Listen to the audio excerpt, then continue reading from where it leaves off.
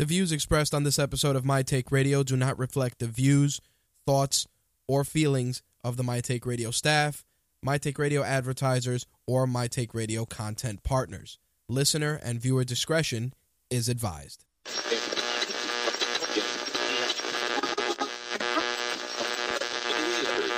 This coverage is live and uncensored, so if you have any small children present, you may want to have them leave the room.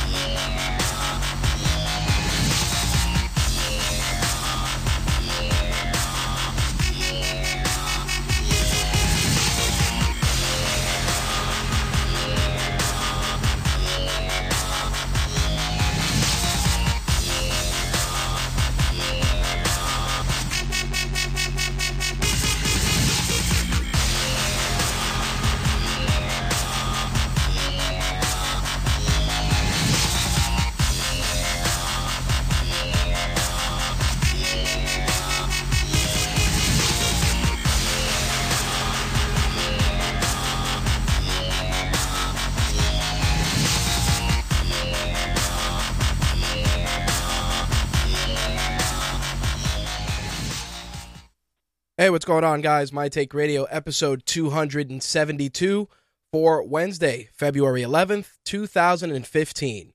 I'm your host, Rich, and our caller number is 347-324-3541. Again, that caller number, 347-324-3541.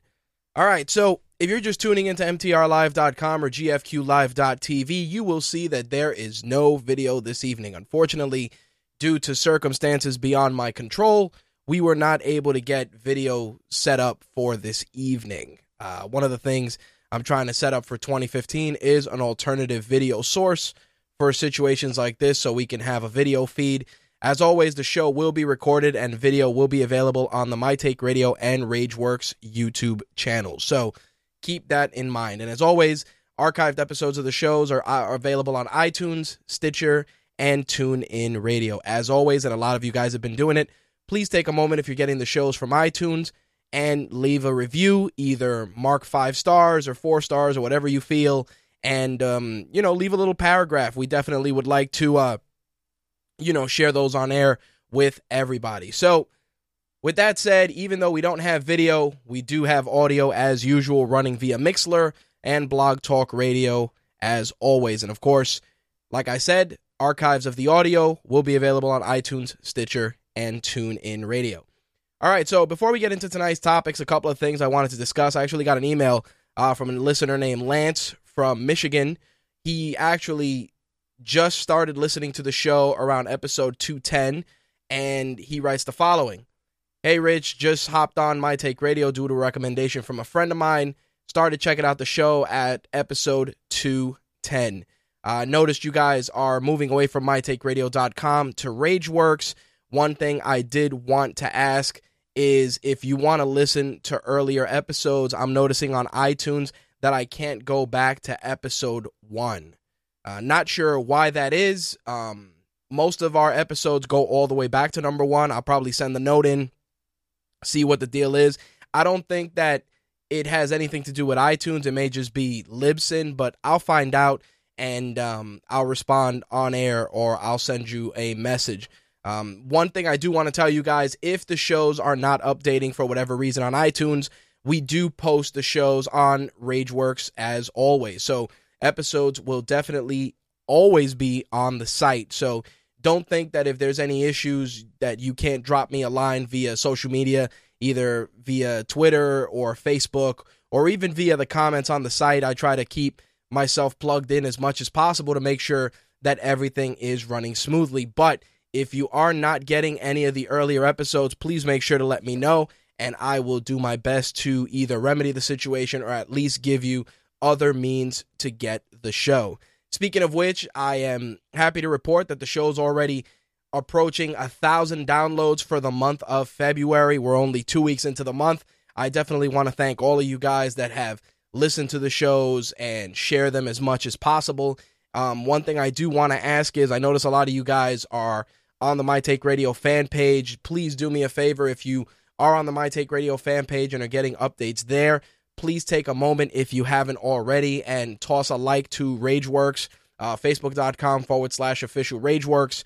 And that's where the bulk of our updates are going to be. I try to share them on mytakeradio.com just so that people that listen to the show exclusively can see those updates, but I still am noticing quite a disconnect between both pages. So if you are a fan on the My Take Radio side, do us a favor. Make sure to head over to facebook.com/official Rageworks and toss us a like. We would really appreciate it, and we just want to start getting those numbers up and balancing those out. Same thing with Google+. If you're one of the users on Google+, Rageworks does have a page there as well. And Twitter, of course, we already have everybody possible following us on Twitter for both Rageworks and My Take Radio. But if you're not, definitely look for us on Twitter as well. The My Take Radio Twitter account usually just gets most of the show updates and occasionally some regular things that I kind of post that way as well. But most of the stuff is being handled by the Rageworks side of things.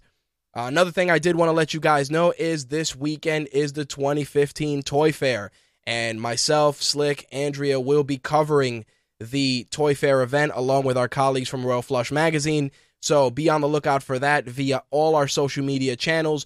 We're going to have pictures, we're going to be taking some video, we're going to try and give you guys and show you guys as much as possible. We're going to see some of the stuff from Avengers Age of Ultron, a ton of awesome collectibles. I heard we're hopefully going to see some of the new WWE figures that they're putting out.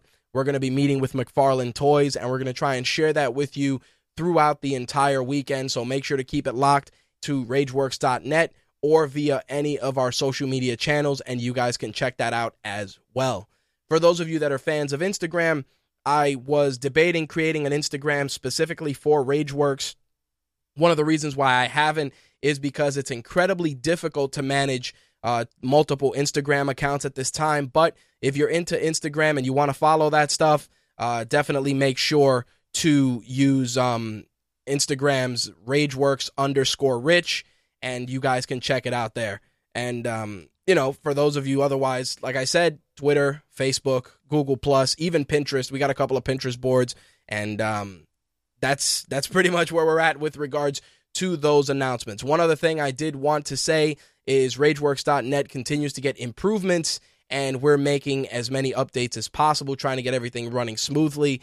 We've moved over the bulk of My Take Radio's posts from mytakeradio.com, but we are going to, I am going to try and maybe freelance some of that stuff out, just because it's incredibly time consuming and there's so many other things I want to try and do for you guys. We want to try and get more video out, a lot of other video content, and that way we can get everything up and running.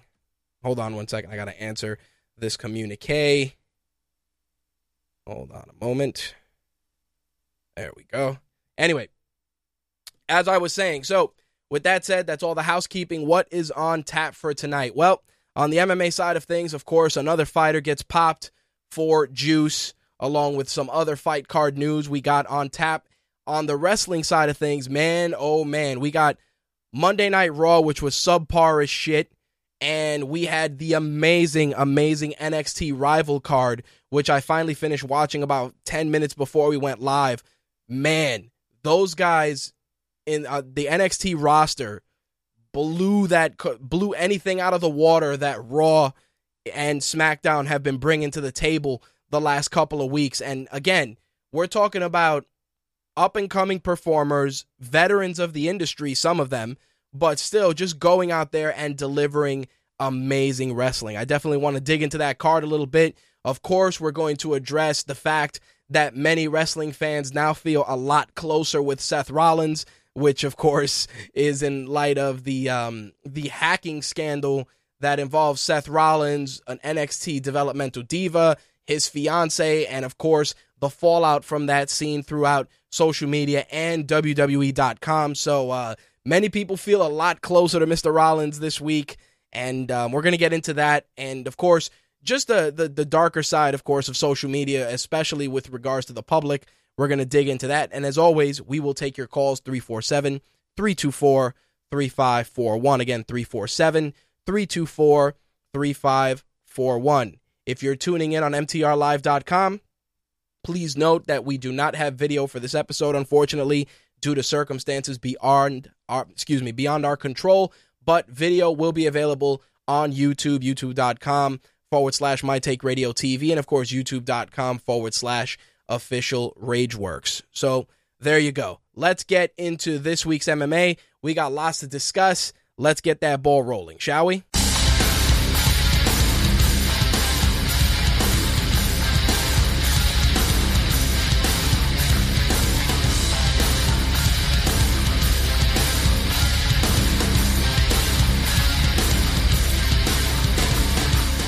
As always, My Take Radio's MMA segment is brought to you by MMAwarehouse.com. Get all the latest and greatest fighting and training gear, all of the gear from your favorite fighters, plus all your favorite training gear, including training mask, fighter t-shirts, rash guards, kick pads, you name it, they got it. Make sure to check them out at MMAwarehouse.com. All right, so I want to get the ball rolling with some CM Punk news. Of course, CM Punk is preparing for his UFC debut, training with Rufus Sport, and a couple of fighters, of course, have been interviewed recently and asked about him, including Ben Askren, of course, who is the welterweight champion for ONE FC, and Tyron Woodley. So, with regards to Ben Askren, of course, Ben Askren was was very vocal about the signing of CM Punk, but that's because Ben Askren is considered one of the best welterweight fighters on the planet, and for some reason just cannot get on the UFC's radar, partially because of Dana White. I'd like to say at least 90% sure it's because Dana White doesn't like the guy, but you cannot dispute that the guy is a talented fighter. Most people aren't a fan of his slow-paced grinder fighting style, but that doesn't take away from the fact that the guy is one of the best in the world. Anyway, with regards to the self-proclaimed best in the world, CM Punk, Ben Askren said the following. He said, when someone decides to come into the UFC and they don't have a combat sports background, you're kind of thinking, does he really understand what he's getting into? But I think he gets it, and I think he's taking it very seriously. Obviously, they're not going to start him off with the higher-ranked guys, but they don't do that to anybody. There will be someone good, but I don't see why he cannot compete. So, again, most of the Rufus Sport camp has been very positive and very supportive of CM Punk. It's very good to see a guy like Ben Askren, who's an incredibly vocal fighter, say that CM Punk definitely is taking it seriously, which doesn't surprise me. I mean, the guy's incredibly dedicated, and it's not like he's super new. It's not like, me waking up one day and saying, you know what, I want to go and fight in the octagon, and I only have, a handful of years of martial arts experience. So, I mean, again, I think it's going to be a harder road for a guy like CM Punk versus a guy like Brock Lesnar, but, it's something that we're definitely going to be watching with much interest. Now, Tyron Woodley appeared on Access Inside MMA, and he actually shared some thoughts about it, and he said, I did have a chance to train with CM Punk. CM Punk's awesome. He's a student of the sport. A lot of people are giving him a lot of crap, but after hanging out with him for 3 weeks, I told him, if anyone has a problem with CM Punk, they've got a problem with me. Again, very, very vocal, very passionate response from T. Wood, and again, it's just good that so many people are rallying around CM Punk. Again, his success is going to be dependent on how well he adapts to just being in the octagon and how well the training camps go. I mean, again, opponents are one thing, but just being able to do a camp, make weight, deal with the rigors of the sport, go in there and deliver credible performances, it's something that is what everybody's curious about. Of course, there's those of us that are, casual MMA fans, and most of us just want to see, how a guy with a professional wrestling background transitions to mixed martial arts. Of course, hardcore MMA fans want to see him fail, and I'm talking about hardcore fans that are complete MMA purists that, speak poorly of professional wrestling or just feel that professional wrestling is quote-unquote a fake sport. Of course, in their eyes, they would like to see CM Punk fail because they feel that it's another wrestler encroaching on their sport. And I feel, and I've had this conversation with a very good friend of mine, just about where MMA and the UFC is at currently, and it really just kind of is. I don't want to say it's stagnant, but I definitely want to say that it's partially on the stale side. I mean, we talk about MMA, and a lot of the stuff we talk about is everything outside of the sport itself. Steroid scandals, all the really bad shit, guys getting arrested. the sport itself is kind of in a lull right now, in a middle ground. And the reason that's happening is partially because the UFC has monopolized the sport, and whether people want to say that or not, they've monopolized it in the sense of, much like, and again, the parallels with WWE. When Vince McMahon was competing against Ted Turner during the Monday Night Wars, we were getting some of the best wrestling. Well, let me rephrase. We were getting some of the best sports entertainment that era had ever seen. And that was because, again, iron sharpens iron, and it was reactionary because one guy's delivering a good product, the other guy's like, yo, I got to step my game up and deliver an equally good product. When Strikeforce was putting on really good cards, the UFC, for as much as people said Strikeforce wasn't really a threat, I did feel that Strikeforce had a wealth of fighters, and a lot of great guys came out of Strikeforce. Hell, Robbie Lawler's champion, and he came out of Strikeforce. And, the reason that is because the UFC was being tested. Now, again, Strikeforce wasn't knocking them off the perch, but Strikeforce definitely was making their presence felt. Now, when you talk about the UFC and you talk about other promotions, yeah, there's Bellator, there's World Series of Fighting, there's RFA, there's a lot of promotions out there, but the bulk of the industry is controlled by the UFC. Even Bellator with Scott Coker and Viacom's money, they're there, but they're nowhere near where WCW was against WWE. That type of an analogy. I think that in Bellator's case, they still have a long way to go, and the problem is that I just feel there's a vacuum of fighters still. I mean, a lot of divisions are very light, and in Bellator's case, they pick up the guys that are either freak show commodities or guys that are disgruntled UFC fighters, and then they try and create household names out of them. And, you may look at that and say, yeah, Bellator has a long way to go, but it's not just the picking up of UFC cast-offs and freak show guys. Bellator needs to just find a method of promotion and stick to it. I mean, obviously being on Spike TV is a great help, but I do feel Bellator is missing that same level of aggressive expansion that the UFC kind of took over, in the sense that the UFC was trying to get sponsored by Reebok and, getting the Reebok sponsorship and launching the network and doing this and doing that. I mean, in Viacom's case, they could, with the amount of money that Bellator has fronting them from Viacom, there's plenty of opportunity for them to grab a company like Adidas or a company like Under Armour, who obviously with their relationship with GSP has no problem dipping their toes into the mixed martial arts pool. Same thing, Nike deal. Or better yet, some of these smaller companies really should just find ways to start working together, doing super fight cards, things like that, because I think that's the only way that they're going to take the fight to the UFC and give the UFC something where they got to step up. I mean, right now, the UFC is putting on events, it almost feels like every week. And the problem is that the UFC wants you to think that every event is important. And to a degree, there's some validity there, but let's be honest, there's some cards that you either just skip completely or forget that they're even happening, or there's just so many injuries and things rearing their head and so much shuffling that by the time a card gets finalized, you don't even give a shit about who's fighting, because every fighter that you wanted to see is injured or got shuffled to another card. And I think that's the problem in regards to just oversaturation. I mean, you got your pay-per-views, you got Fox Sports 1, you got, UFC Fight Pass, you got all this stuff going on. And again, it's just watering down the product. I think if you're going to give us maybe 2 cards a month, maybe, and when I mean 2 cards a month, I mean 1 pay-per-view card, 1 Fox card. But it feels like we're getting 3 cards, 4 cards in some instances. And again, it's just taking the weight off of the importance of some of these fights, because like I said, there's just so many fighters, and it's crazy that they say not enough TV time, but there is TV time. It's just the fact that they're stacking so many cards one after the other that they're not allowing people to choose what they really want to see. And that's what's happening. Like, you're putting 1 marquee fight, 3 passable fights, and the problem is, like, when Ben and I were talking a couple of weeks back, we were talking about Showbox.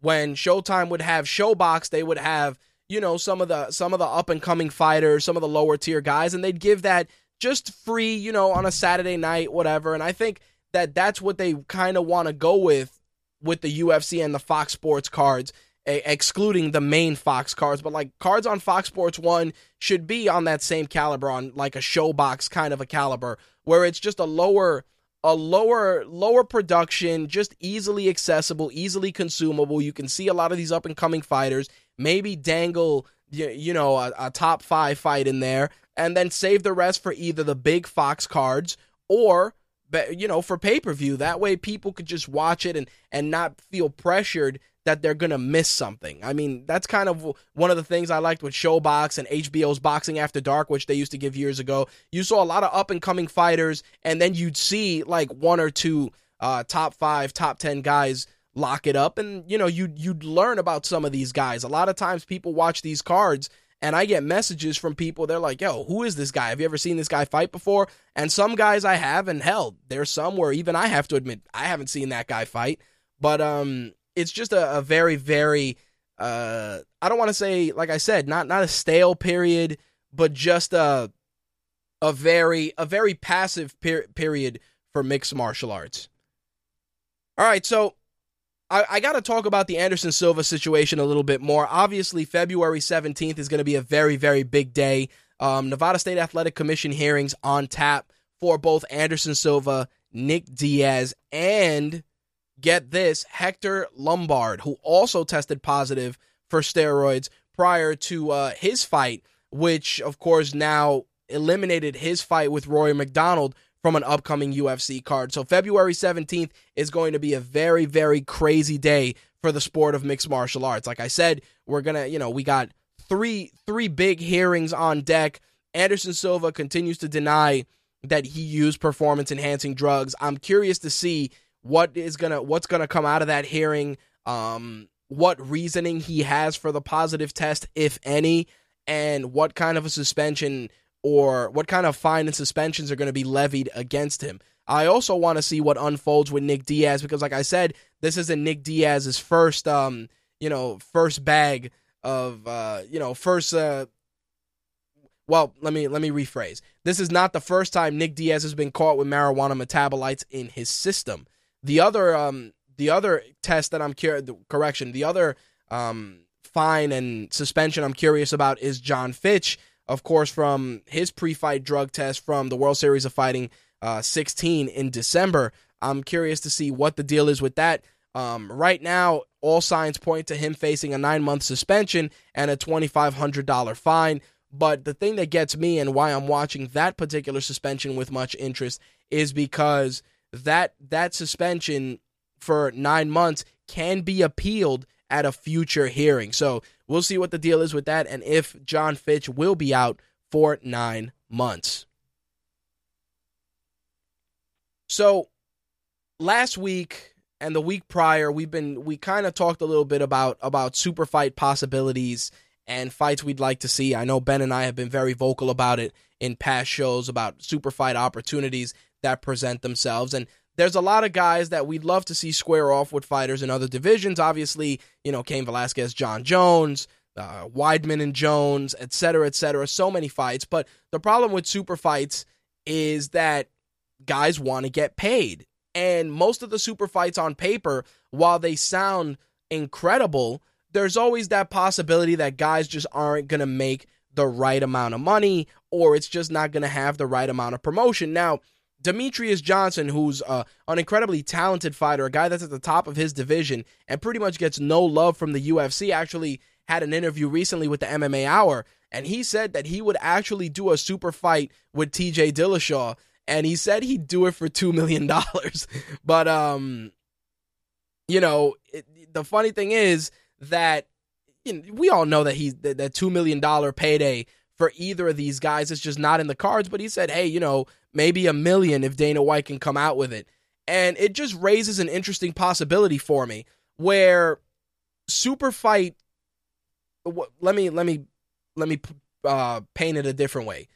Super fights, while they're great for the sport and really do help you establish pound for pound who's the greatest fighter, in the organization or in the world, have incredible risk. And the reason I say this is because if a guy's not going to commit to going up in weight and is just only willing to do their super fight and loses, any luster that fighter had is gone. Just because it's like, hey man, you fought this guy that was heavier than you and, you got your ass kicked. And the same thing can be said if it's a guy at a heavier weight and loses to a lighter guy. There's the upside is more so from a fan service perspective and from a pay-per-view revenue perspective. And the reason I say this is because let's take a good example. Cain Velasquez, Jon Jones. If you were to do a super fight with these guys, obviously it would sell a shitload of tickets. It would sell a shitload of tickets, whether the fight is fought in Vegas or if they do the fight in Mexico. Whatever the case may be, you would sell a shit ton of tickets. But let's think about this. If Jon Jones loses to Cain Velasquez, obviously the first thing people are going to say is, yo, Cain Velasquez is on a whole other level. I'm not surprised. On the flip side, if he loses, there's that other side of the fan base that's going to say, yo, Jon Jones can't come up to heavyweight. Dude can't even hang in a super fight. And again, we're talking armchair MMA analysis. And this is the way I see it is super fights from a monetary standpoint are great for all parties involved. But I will say this, you gotta be a needle mover. It's terrible to say, but like I said, this is what the sport of mixed martial arts has become. You gotta be a needle mover to get a big payday. If you're gonna do a super fight between Chris Weidman and Jon Jones, yes, that fight would probably sell and move the needle, quote unquote, tremendously. But if you did a fight with, I don't know, Brock Lesnar and Junior Dos Santos, you might get a higher buy rate than a super fight just because Brock Lesnar's a guy that sells pay-per-views. Simple as that. Same thing can be said with George St. Pierre. Guy sells pay-per-views. Chael Sonnen sold pay-per-views. And that's what I'm saying. Like, unfortunately, again, we'd all love to look at the ranking system and feel that every fight is the fight that needs to happen. But a lot of fights are just based on whose bankroll is going to get fat after it's all said and done. And again, I'd love to see some super fights, but if it's going to be at the risk of, just the fights not living up to expectations or the fighters not getting the right amount of money, even though, they should be for that type of a fight, then I'd rather just not do it. I mean, a lot of people felt that Anderson Silva and Nick Diaz was a quote-unquote super fight, and while it was, to most of us, I just felt that nobody won in that scenario. Think about it. Both guys got popped for banned substances. Both guys are kind of on the radar of the commission now. And even if let's say for Anderson Silva's sake, the test is wrong or the sample was corrupted, the blemish is there, the spot is there, and people just look at that and they're gonna wonder. And the same thing with Nick Diaz, it's different because it's weed, and unless you're just a hardcore stickler about the shit, you know what the deal is. Again, what Demetrius Johnson said about, hey, $2 million, he'd do a TJ Dillashaw super fight.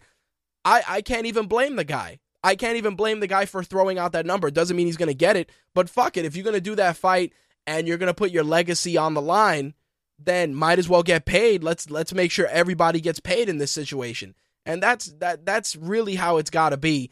And like I said, it should be something for the fans and something that both fighters mutually want to do. Like, not just, hey, let's just do it for the sake of making sure that this pay-per-view does record-breaking numbers. Like, let's say UFC 200, which will be here before you know it at the rate we're going.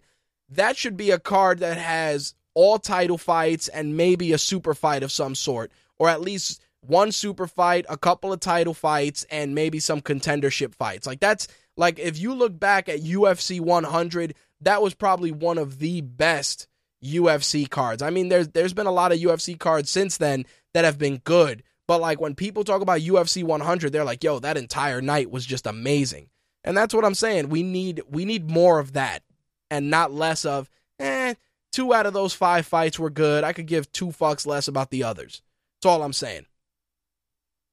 So, besides obviously being on the hook with the commission for banned substances, Anderson Silva also was removed as coach for the upcoming season of The Ultimate Fighter Brazil. He's actually being replaced by Nog, and Nog will be coaching opposite Shogun, which is crazy. But one of the main reasons is that the show is being filmed in Vegas. So if you're in trouble with the commission and your hearing hasn't even come to pass, there should be no reason why you should be coaching The Ultimate Fighter as well. So I can understand where that punishment comes from, but it's just a really, really bad situation. Like I said, February 17th is going to be a very, very big day for MMA, and not even for good reasons, that's for sure. Anyway, since Lombard's fight with McDonald is off, we actually have a new fight added to the card for UFC 186, and it's actually going to be Demetrius Johnson defending his flyweight belt against Kyoji Horiguchi. Of course, the main event will be TJ Dillashaw and Renan Barão. Also on that card, Quentin Rampage Jackson back in the UFC against Fabio Maldonado. Michael Bisping is on that card taking on CB Dollaway. Thomas Almeida is taking on Yves Jabouin. Patrick Cote will be facing off against Joe Riggs. Another fight I want to see, John Makdessi taking on Abel Trujillo. Again, that fight April 25th in Montreal. It's going to be a solid fight. I mean, the removal of McDonald and Lombard is, it's a bit of a bummer, but we are getting a second title fight for our troubles. Also, we are getting the third fight in the trilogy between Sarah Kaufman and Alexis Davis, which definitely should be very good as well.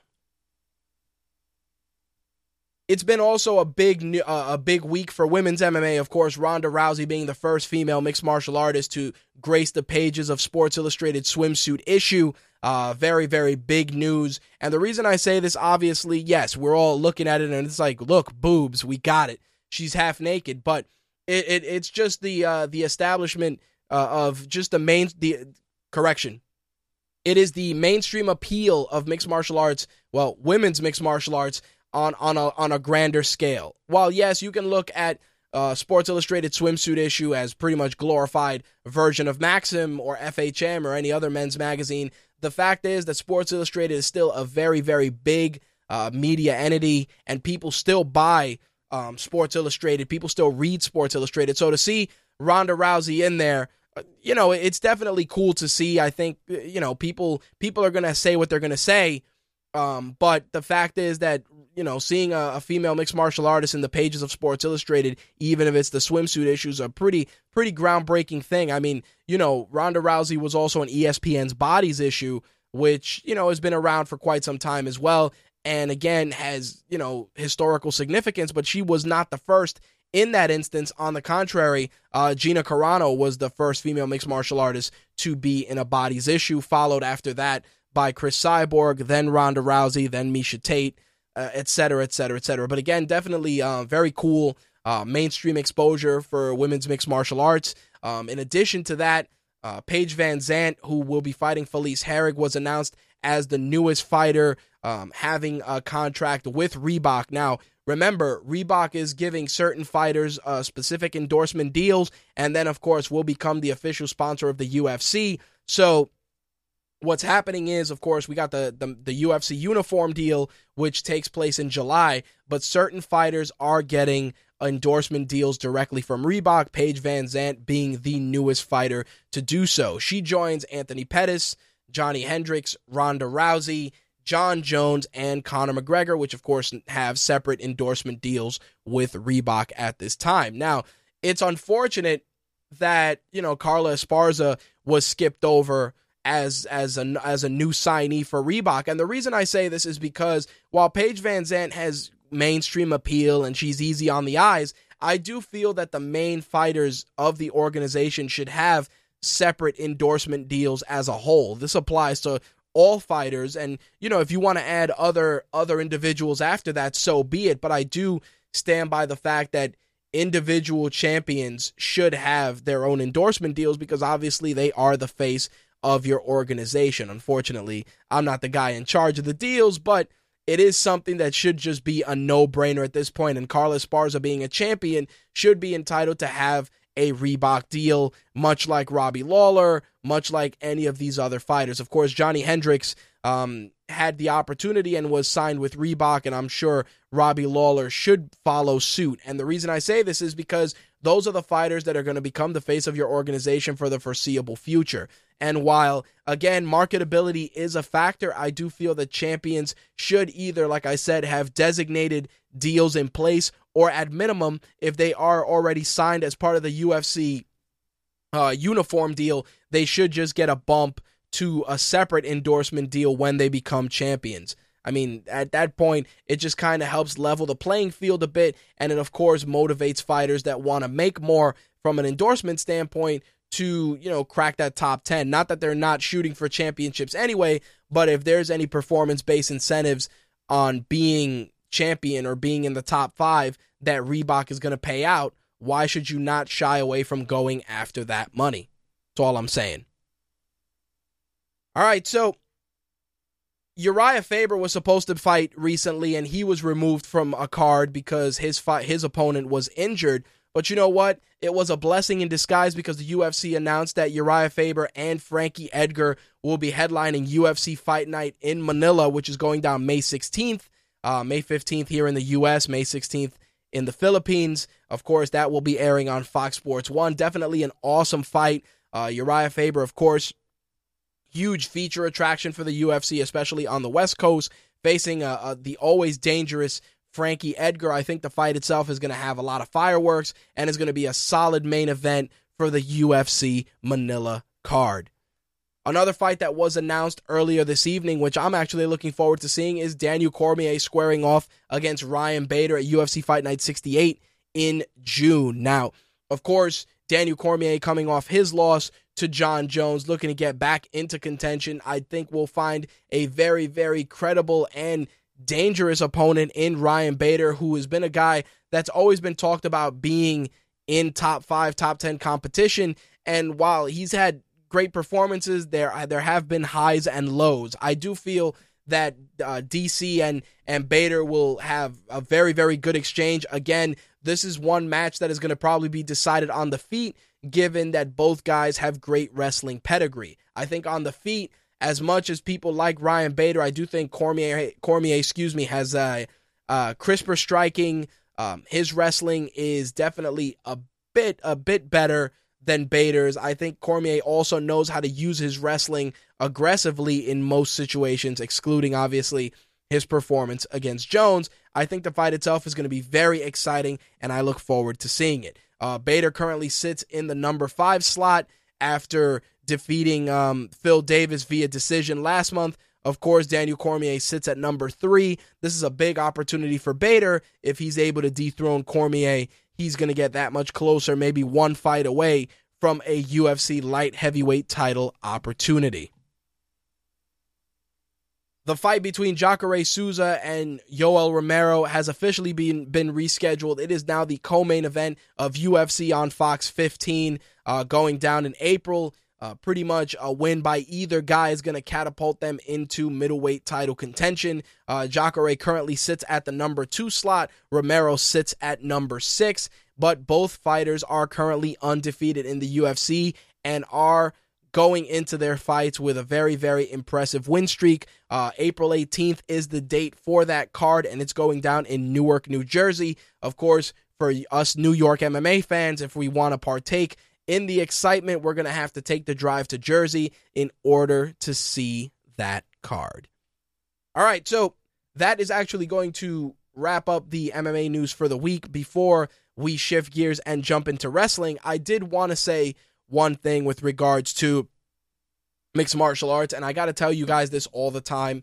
If you have Access TV, not Access TV, correction. If you have Fios or any of these other providers, do yourselves a favor, definitely check out Access TV or Spike TV and try and dip your toes into other promotions. Bellator, of course, has a card, I believe, this Friday, and I know that the UFC has a card on Saturday.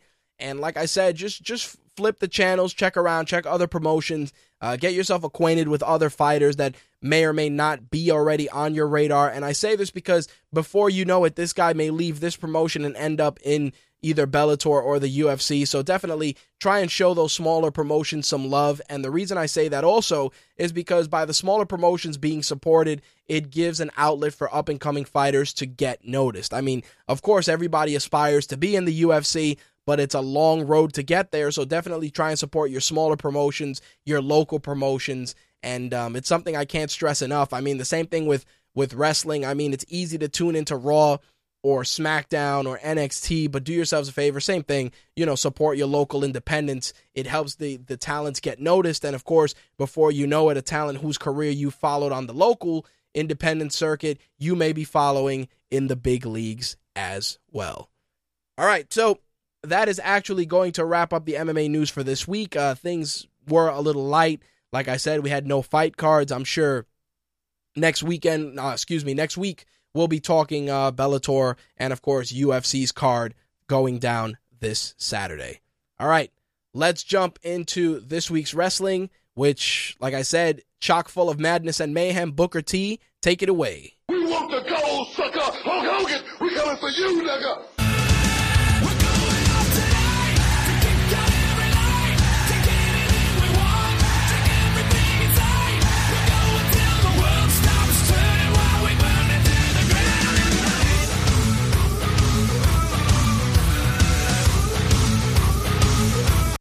As always, My Take Radio's My Take Radio's wrestling segment, almost said MMA there.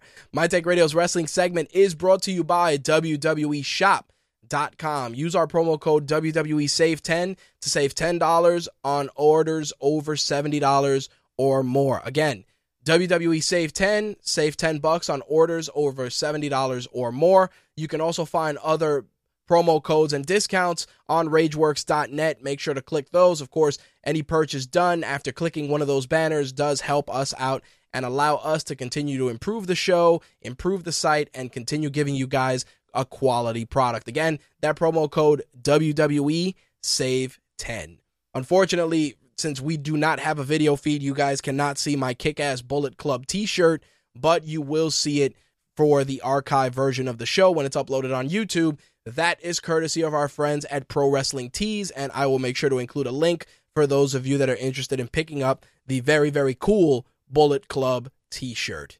All right, so let's open it up with Raw, which, again, I don't understand how the Raw with the Raw that served as the lead-in for Triple H and Stone Cold's sit-down on Stone Cold's podcast was leaps and bounds ahead of what we've seen the last couple of weeks, and then we regress with this week's Raw. So Raw opened up this week with, of course, the Authority and Roman Reigns, and of course the inevitable dissension between potential opponents was teased, and of course that led to a match with Big Show and Kane against Daniel Bryan and Roman Reigns. Again, shit we've seen before. We've seen the guys who are competing against each other hate each other, inadvertently hit each other, etc., etc. Again, it's a formula we've seen. I mean, like I said the week prior, I said we're going to see tag team matches between these two. We're going to see all kinds of matches which are going to continue to drive a wedge between them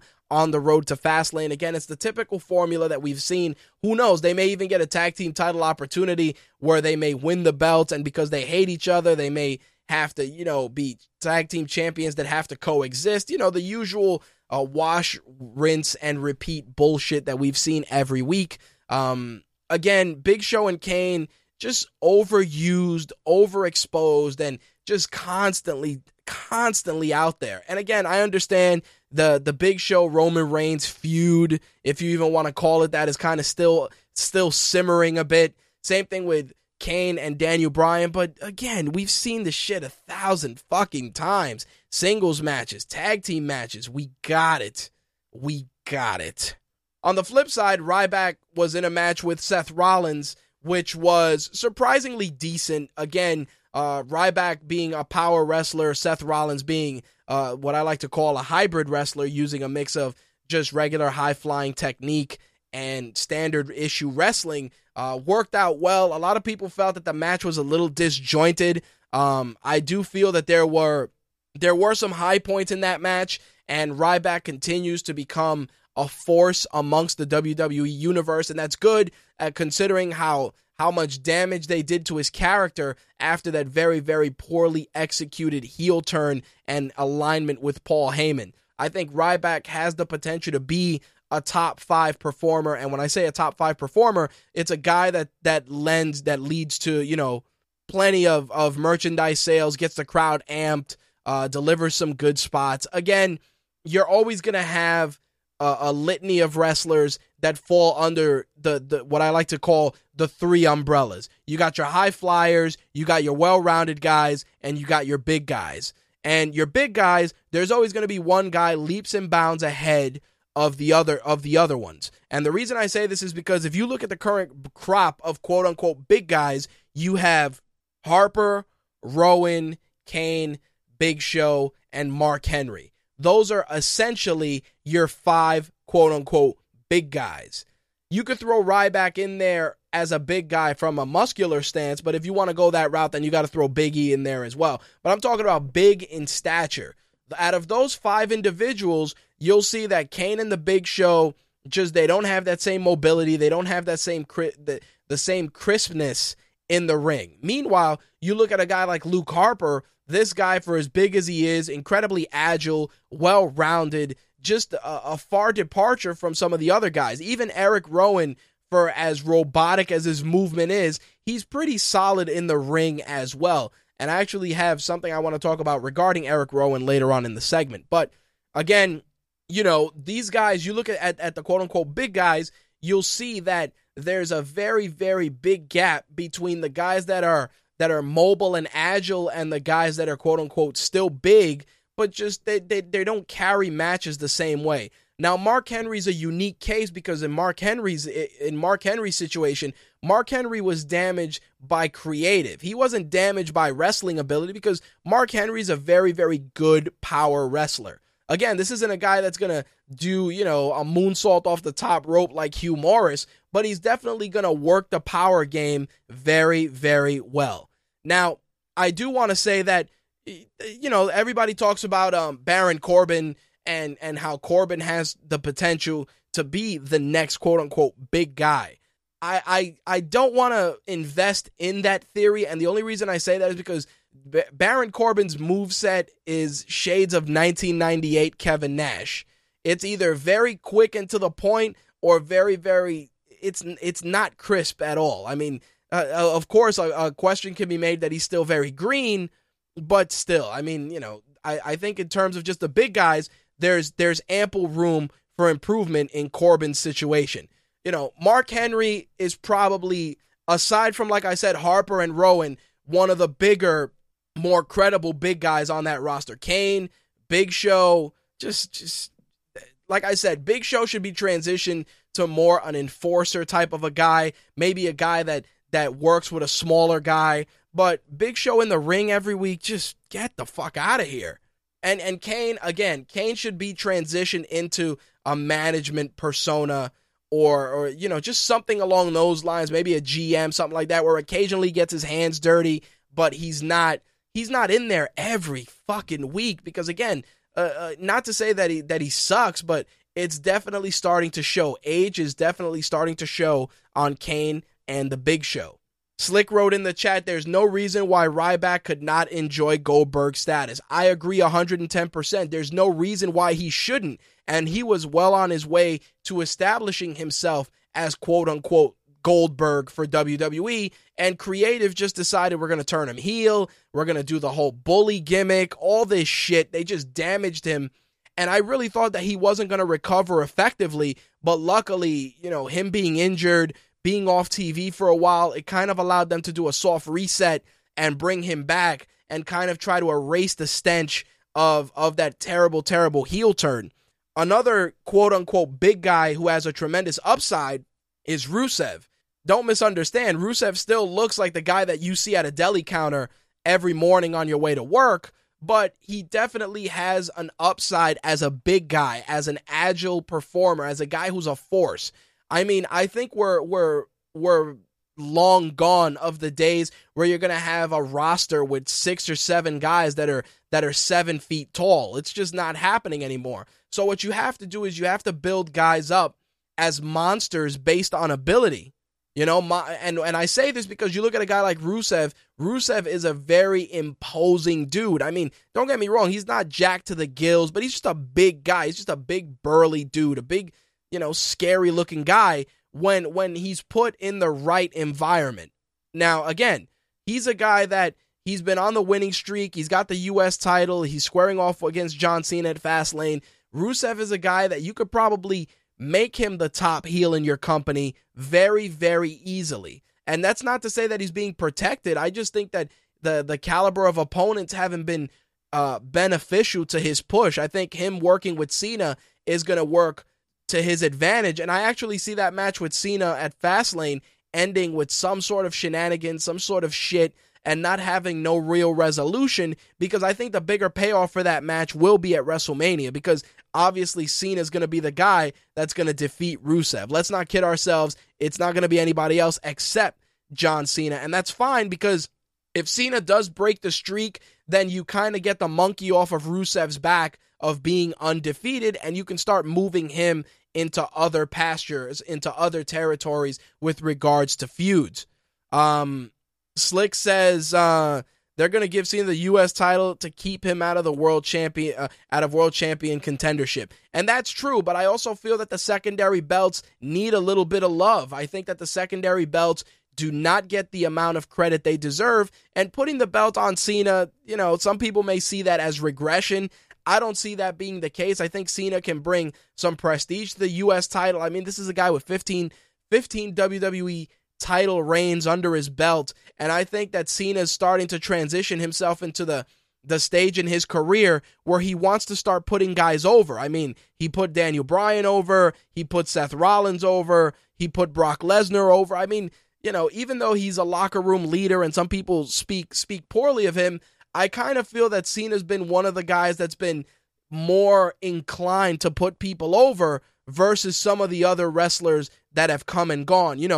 If you look at a guy like Triple H and a guy like John Cena at the top of their game, I feel that Cena has put more guys over in his career than Triple H has. Pains me to admit it, but I feel that is true. I think John Cena's put over and made more guys look good at his expense than Triple H ever did. Simple as that. John Cena's put over Ryback. He's put over Bray Wyatt. He's put over Mark Henry. And the list goes on of guys that he's had matches with where even when he's won, he's made the guys look incredibly good in their matches. Incredibly good. You look at, and this is the thing, people have this misconception that John Cena sucks as a wrestler. John Cena is a very solid wrestler. He's a very good wrestler. He's just limited because creative and the company has no belief in the guys that he's competing against. They always feel that Cena needs to be head and shoulders above everyone else. And Cena's a guy that he doesn't need to win every match.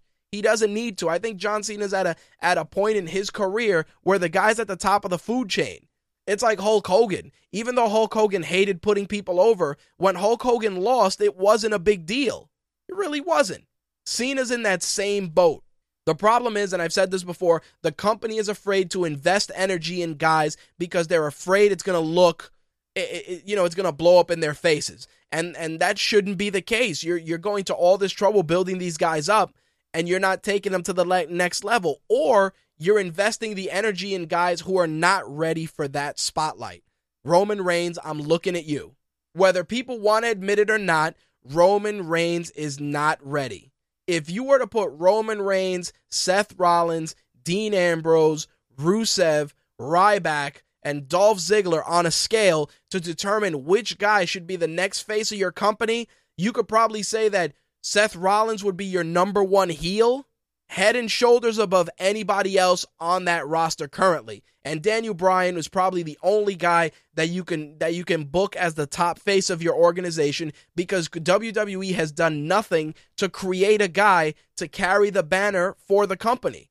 There's no other guy on that roster right now that I think WWE believes can carry that company.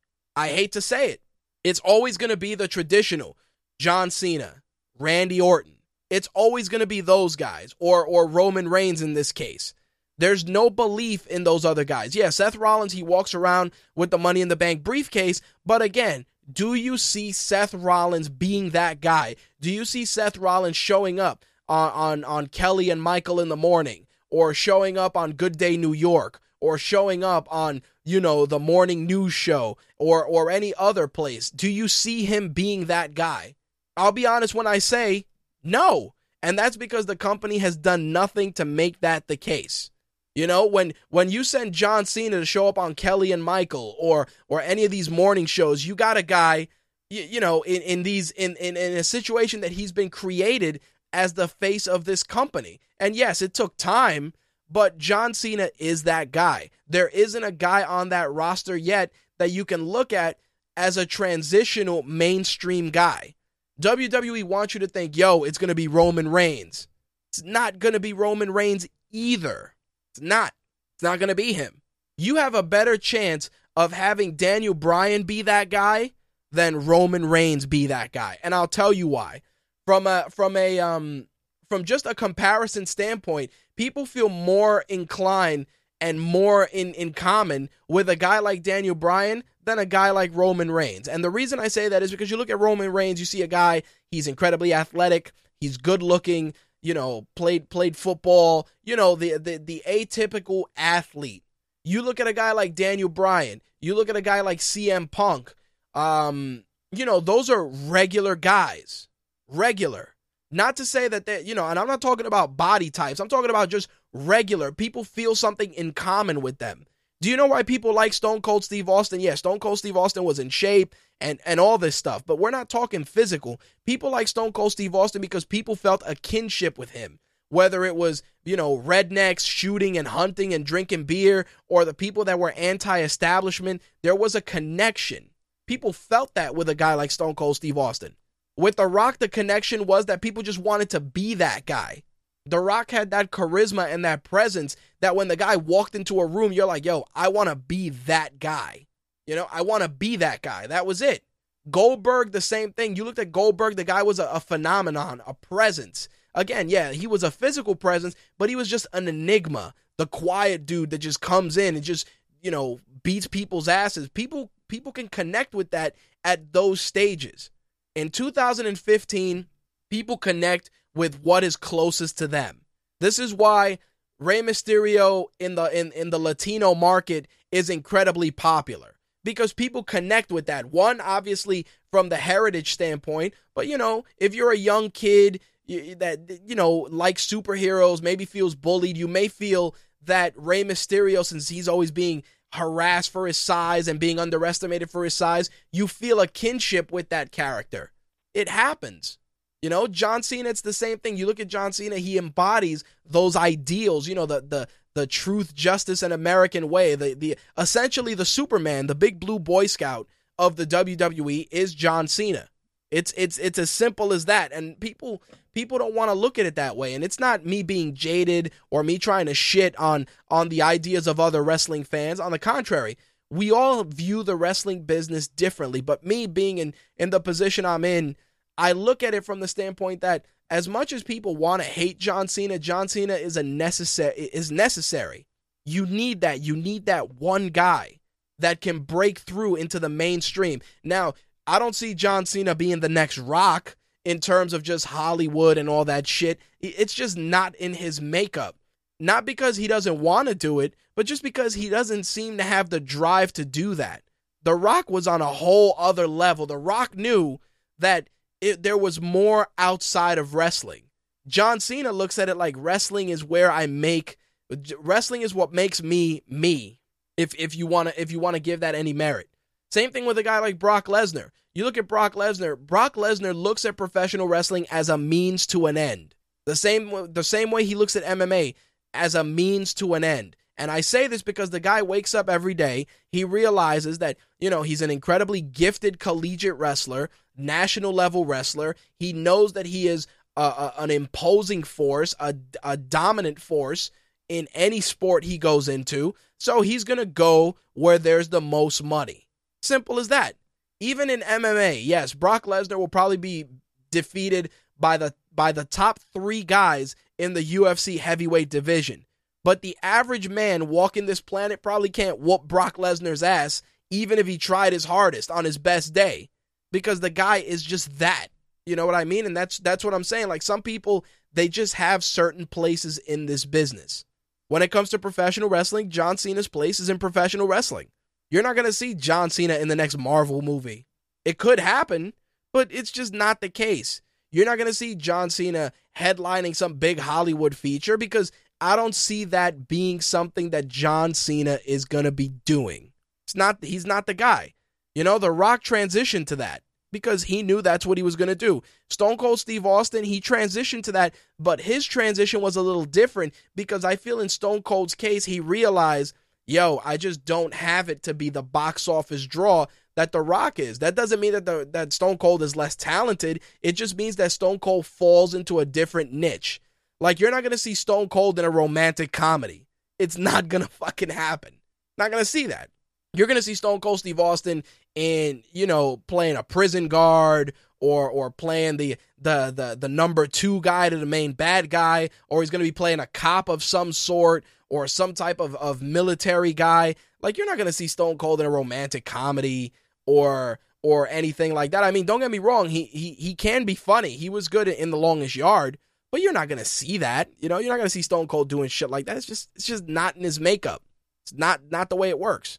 Anyway, I'm going off on a little tangent and losing sight of what we had to do, so let's get back on track.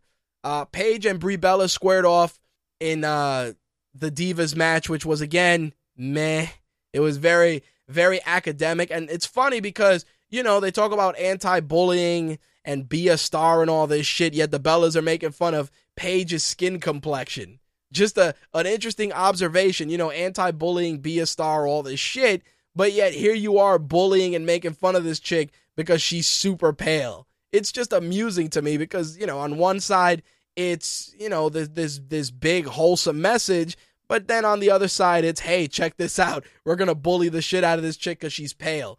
And again, one thing is real, one thing is make believe, but it's just amusing to see that. Like, that's one of the foundations of their feud, the fact that they want to make fun of Paige because she's ghostly pale. It's just amusing that, Wrestling Wednesday Addams is in a feud with the Bellas and bullying is the undertone of the feud.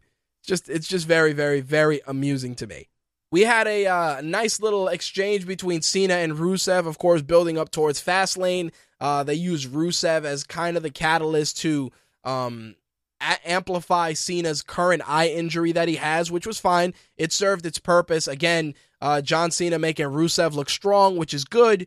I think, like I said before, Rusev has tremendous potential to be a major, major bad guy in the company. Lana, of course, is a big part of that. As I feel Rusev's promo work, I don't know if it's the exaggerated accent or what, but sometimes he just, you're going to kick my ass. I'm just like, dude, just, can I just get a quarter water and some chips? Like, it just doesn't, like, Lana doing the talking for him works. Now, like I said, I don't know if it's an exaggerated Russian accent, but when he cuts a promo, I can't even take it seriously. I just want to fucking laugh at the guy versus, Lana being a better factor in that situation. Again, we'll see what happens in Fastlane if Cena actually gets the win over Rusev clean, or if they are going to build toward the inevitable WrestleMania showdown.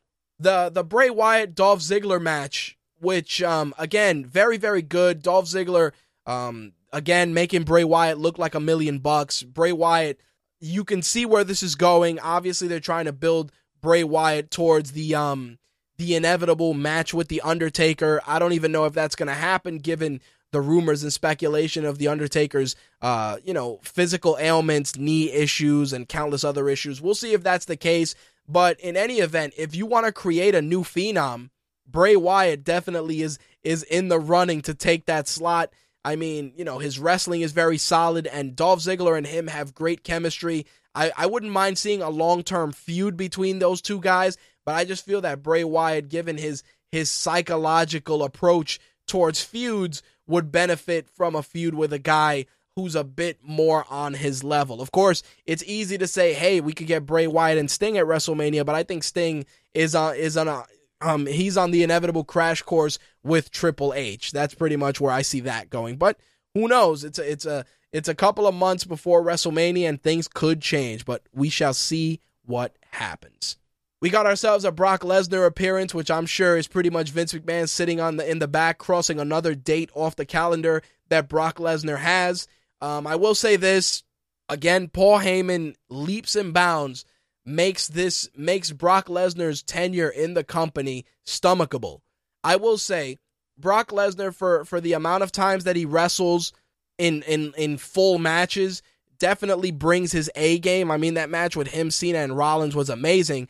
But I also feel that a big part of what makes Lesnar's quote-unquote championship run successful is the fact that Paul Heyman goes out of his way to always assure audiences that Brock Lesnar is an attraction. Brock Lesnar's not the guy that shows up and he cuts a promo and he wrestles in some bullshit-ass match. Brock Lesnar's the guy that you're supposed to pay money to see. And I think to a degree, the rationale makes perfect sense. Yes, Brock Lesnar, we'd love to see him compete, in some 6-man tag match on Raw or some bullshit match. But I understand the booking logistics when Paul Heyman is involved in making Brock Lesnar a feature attraction. Of course, I'd love to see the belt defended or the belt be acknowledged on a more consistent basis, but I do feel that the reasoning that Brock Lesnar's booking as an attraction works is because a guy like Paul Heyman goes out of his way to reinforce that. That's all I'm saying. We got Goldust and Stardust squaring off against the New Day. Of course, the seeds of dissension between the Dust Bros continues to be reinforced.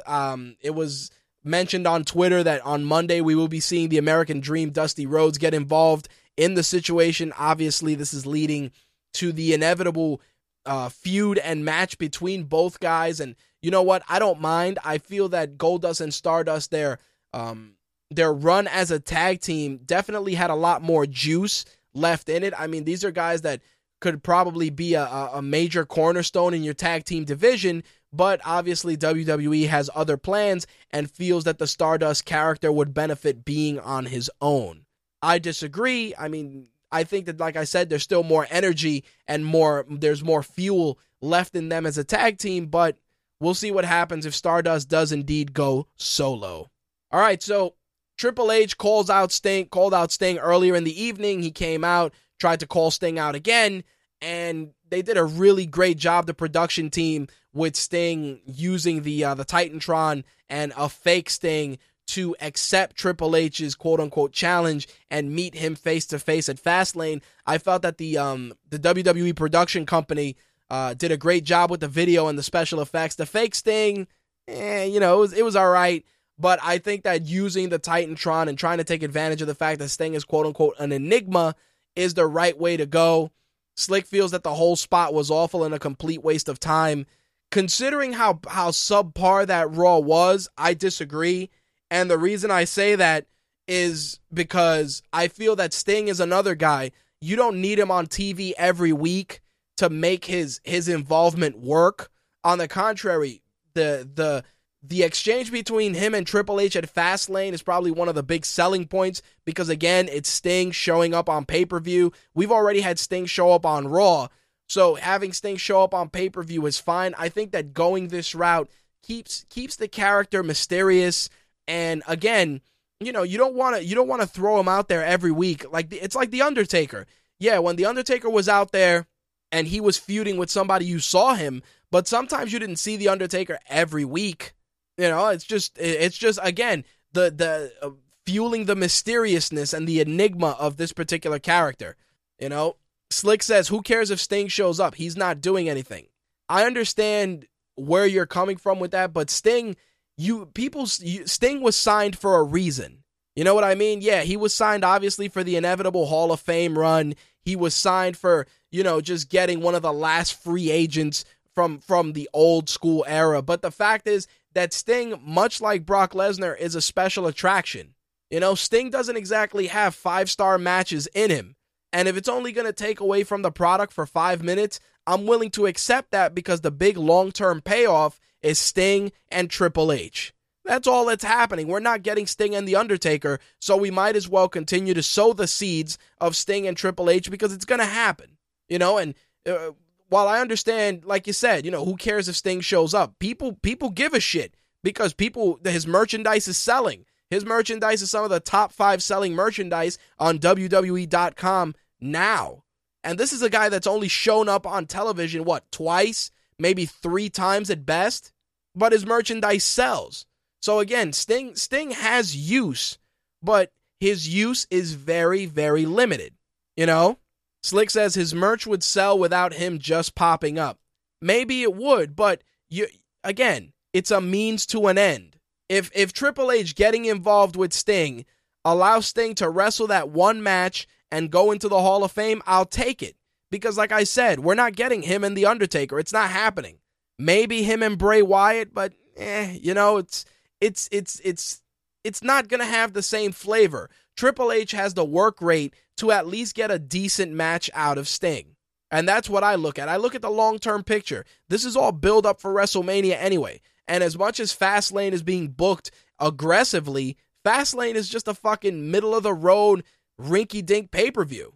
That's how I see it, It's like they're trying to put all their eggs in this basket because they're giving people the free trial and it's a new pay-per-view. At the end of the day, this is just a stopgap before WrestleMania, so they got to build it, They got to build it as best as they can. Like I said, the broadcast at Raw as a whole wasn't great, but there were far worse things than Sting putting the writing I accept on the Titantron. Like I said, the fake Sting could have been done a little better.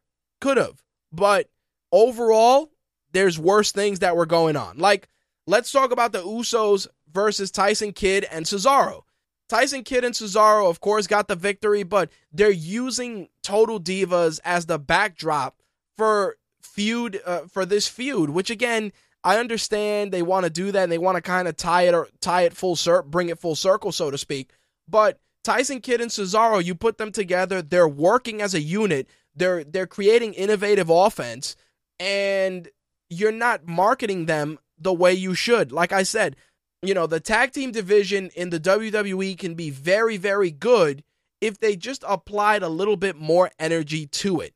And the reason I say this is because it's not like you don't have good tag teams. Yeah, you have a couple of, rinky-dink joke tag teams, but overall you have good tag teams in the division. You have some good ones. I mean, we were talking about this, and I talked about this a little bit at length at work with one of my coworkers, and we were talking about the primetime players. Think about it. You break up Titus O'Neil and Darren Young. What did you gain from breaking them up? Absolutely nothing. Darren Young got hurt. Titus O'Neil got put with Heath Slater, who's been off TV because of his legal issues. But what else have you done with Titus O'Neil since breaking them up? The primetime players, that the crowd was into them. They had a night. They had the dance. They had the millions of dollars. Everybody was into them. Yes, they weren't the greatest, but they were okay. They were good for the division. And that's what I'm saying. Like, tag team wrestling in the WWE has taken a serious back seat, which is crazy because you got good teams there. You got the Usos, you got Goldust and Stardust, you got the New Day, whether you love them or hate them. You got Kidd and Cesaro, which they should have some sort of a tag team name. You have Slater Gator, if you even want to call them that. You got the Matadors. You got teams. You have teams out there to create good tag team matches. But instead, again, like the secondary belts, like the US and IC titles, the belts are props. And those divisions are suffering. Same thing with the Divas division. Suffering. And after what I saw on NXT, that should not even be the case. And we'll get into that later on as well. The Miz took on Sin Cara, and of course, this continues to fuel the fires of the inevitable Mizdow and Miz feud, which is fine. Again, it was what it was. The match was definitely not good. Correction, it wasn't. It was Mizdow. Thank you, Slick. It was Mizdow, and the Miz was on commentary. And again, this was the means to an end. Again, fueling the fires of the inevitable breakup between the two. And like I said last week, and I'll reinforce it this week, yes, the payoff is going to be Miz versus Mizdow. But what are you going to do with Mizdow after this feud is over? Is he going to stay Mizdow? Is he going to go back to Damian Sandow? Like, what are you going to do at this point? Because you went through all this trouble. You built the guy up. What's the long-term plan? The short-term plan is Mizdow and The Miz and them settling it in the ring. But after it's all said and done, what happens with Mizdow? He's not, are you going to go back to your welcome, coming out dressed like the Genius? Like, what are you going to do at that point? Because if you're turning him face and you're trying to do this whole big thing, what's the long-term picture? Because the short-term solution, of course, is the match with Miz, which is fine, but where are we going long-term? That's what I'm curious about. Excuse me. We saw another Curtis Axel Mania segment, which of course was dethroned by Dean Ambrose, which was fuel for the Dean Ambrose Wade Barrett collision course, which is fine. I think that them trying to put the focus back on the IC belt is good. I did like Bad News Barrett's BNZ segment. I think it was very amusing, and I think it's something that they should do on the regular. Like I've always said, Bad News Barrett should just go around delivering bad news to everybody. That should be it. Like, the Authority should pretty much task him with going out and delivering bad news. Like, Roman Reigns and Daniel Bryan's match with J&J Security and the rest of the Authority's goons should have been delivered by Bad News Barrett. It would have been funny. I just think that Bad News Barrett's character is incredibly underutilized for as popular as he is. Slick says it'll be good to have Ambrose hold the IC belt after having been U.S. champ. I totally agree. I agree 110%. So the last match of the night was Roman Reigns and Daniel Bryan against Seth Rollins, Kane, The Big Show, and J&J Security. Again, we knew where this was going to end. The dissension was going to be teased. And yes, exactly what is the case. Roman Reigns with the blind tag secures the victory for the team. Daniel Bryan is upset. Oh, look, Roman Reigns spears Daniel Bryan. Two things came out of this match. Number one, Daniel Bryan, super over. Number two, we may actually need to turn Roman Reigns heel by WrestleMania. Because I think that turning Roman Reigns heel at this point would create a bona fide feud for Daniel Bryan. Not to mention the fact that Roman Reigns being heel is a far departure being heel than Seth Rollins turning heel. And the reason I say this is because Roman Reigns can be a heel in the sense that he's just tired of playing by everybody's rules. And, you can use that whole one versus the world catchphrase for Roman Reigns and use that. And that'll be the basis for him being heel. Just, hey, nobody supports him. Nobody believes in him. I guess he's got to do it himself. One versus everyone. And that's it. Because Daniel Bryan is red hot. The crowd is into the character. And Roman Reigns is not gaining the traction that WWE wants to see him gain at this point. Hate to say it, but it's fucking true. All right, so let's switch gears. Let's jump into NXT, which, like I said, WWE definitely needs to take notice. The WWE roster was probably watching that NXT show and realizing that NXT is coming for that ass. It's not even a joke. They took 2 hours and they gave us tremendous wrestling. Pretty much every match had its high points. There were a couple of low points, which whatever, but you know what it is? The bulk of the card was tremendous. Hideo Itami and Tyler Breeze opened things up, started getting the ball rolling. I think Tyler Breeze did a great job of making Hideo Itami look good in that match. The fact is that the match itself was a great opener. Hideo Itami definitely looked really good in this match, and I think that given probably another 3 or 4 events, Hideo Itami could probably transition to the main roster. I think, part of the reason why he hasn't been addressed as a main roster guy is because of his, obviously his transition from Japanese to American culture and American wrestling. But the crowd is into his character. He doesn't need to do a lot in terms of promo work because the wrestling speaks volumes. Of course, we did get a GTS tease that once again, and the crowd popped for that huge, which was nice. But overall, definitely a solid opener. I got to communicate from Slick as well. He wants to add to this discussion. Let me bring him on board. Slick, what's up, dude? What's up, man? Going through this NXT situation, I know you and the Buried Boys and our very own Jay Santee did a live blog for it. I ended up watching it on tape delay when I got home, but definitely that Hideo Itami Tyler Breeze match was a great opener for the NXT TakeOver Rival special. Yeah, I mean, it was definitely a good opener. I mean, even though it was basically Diddy Kong versus Fake Jericho, I mean, both of them are great wrestlers. They have great moves, and it's like it didn't really matter who won that match because they both, you know, because of the number one contender tournament, they both had their beef with each other. Right. And the Tommy pulling off the win at the end, it's like, you know, I'd be beating again. Well, you know what the good thing is? It's that you're starting to see that there's more to Hideo Itami when he's paired with really good opponents. Like, you know, his match with Finn Balor, his match with Finn Balor last week definitely reinforced that. But, you know, seeing him and Tyler Breeze, it also showed that Tyler Breeze has a lot to offer as well, other than him just being booked as quote unquote another pretty face. Definitely great psychology, good storytelling. There was even a bit of old school vibe to it. You know, I kind of felt it was pretty much Rick the Model Martel in there with Tyler Breeze.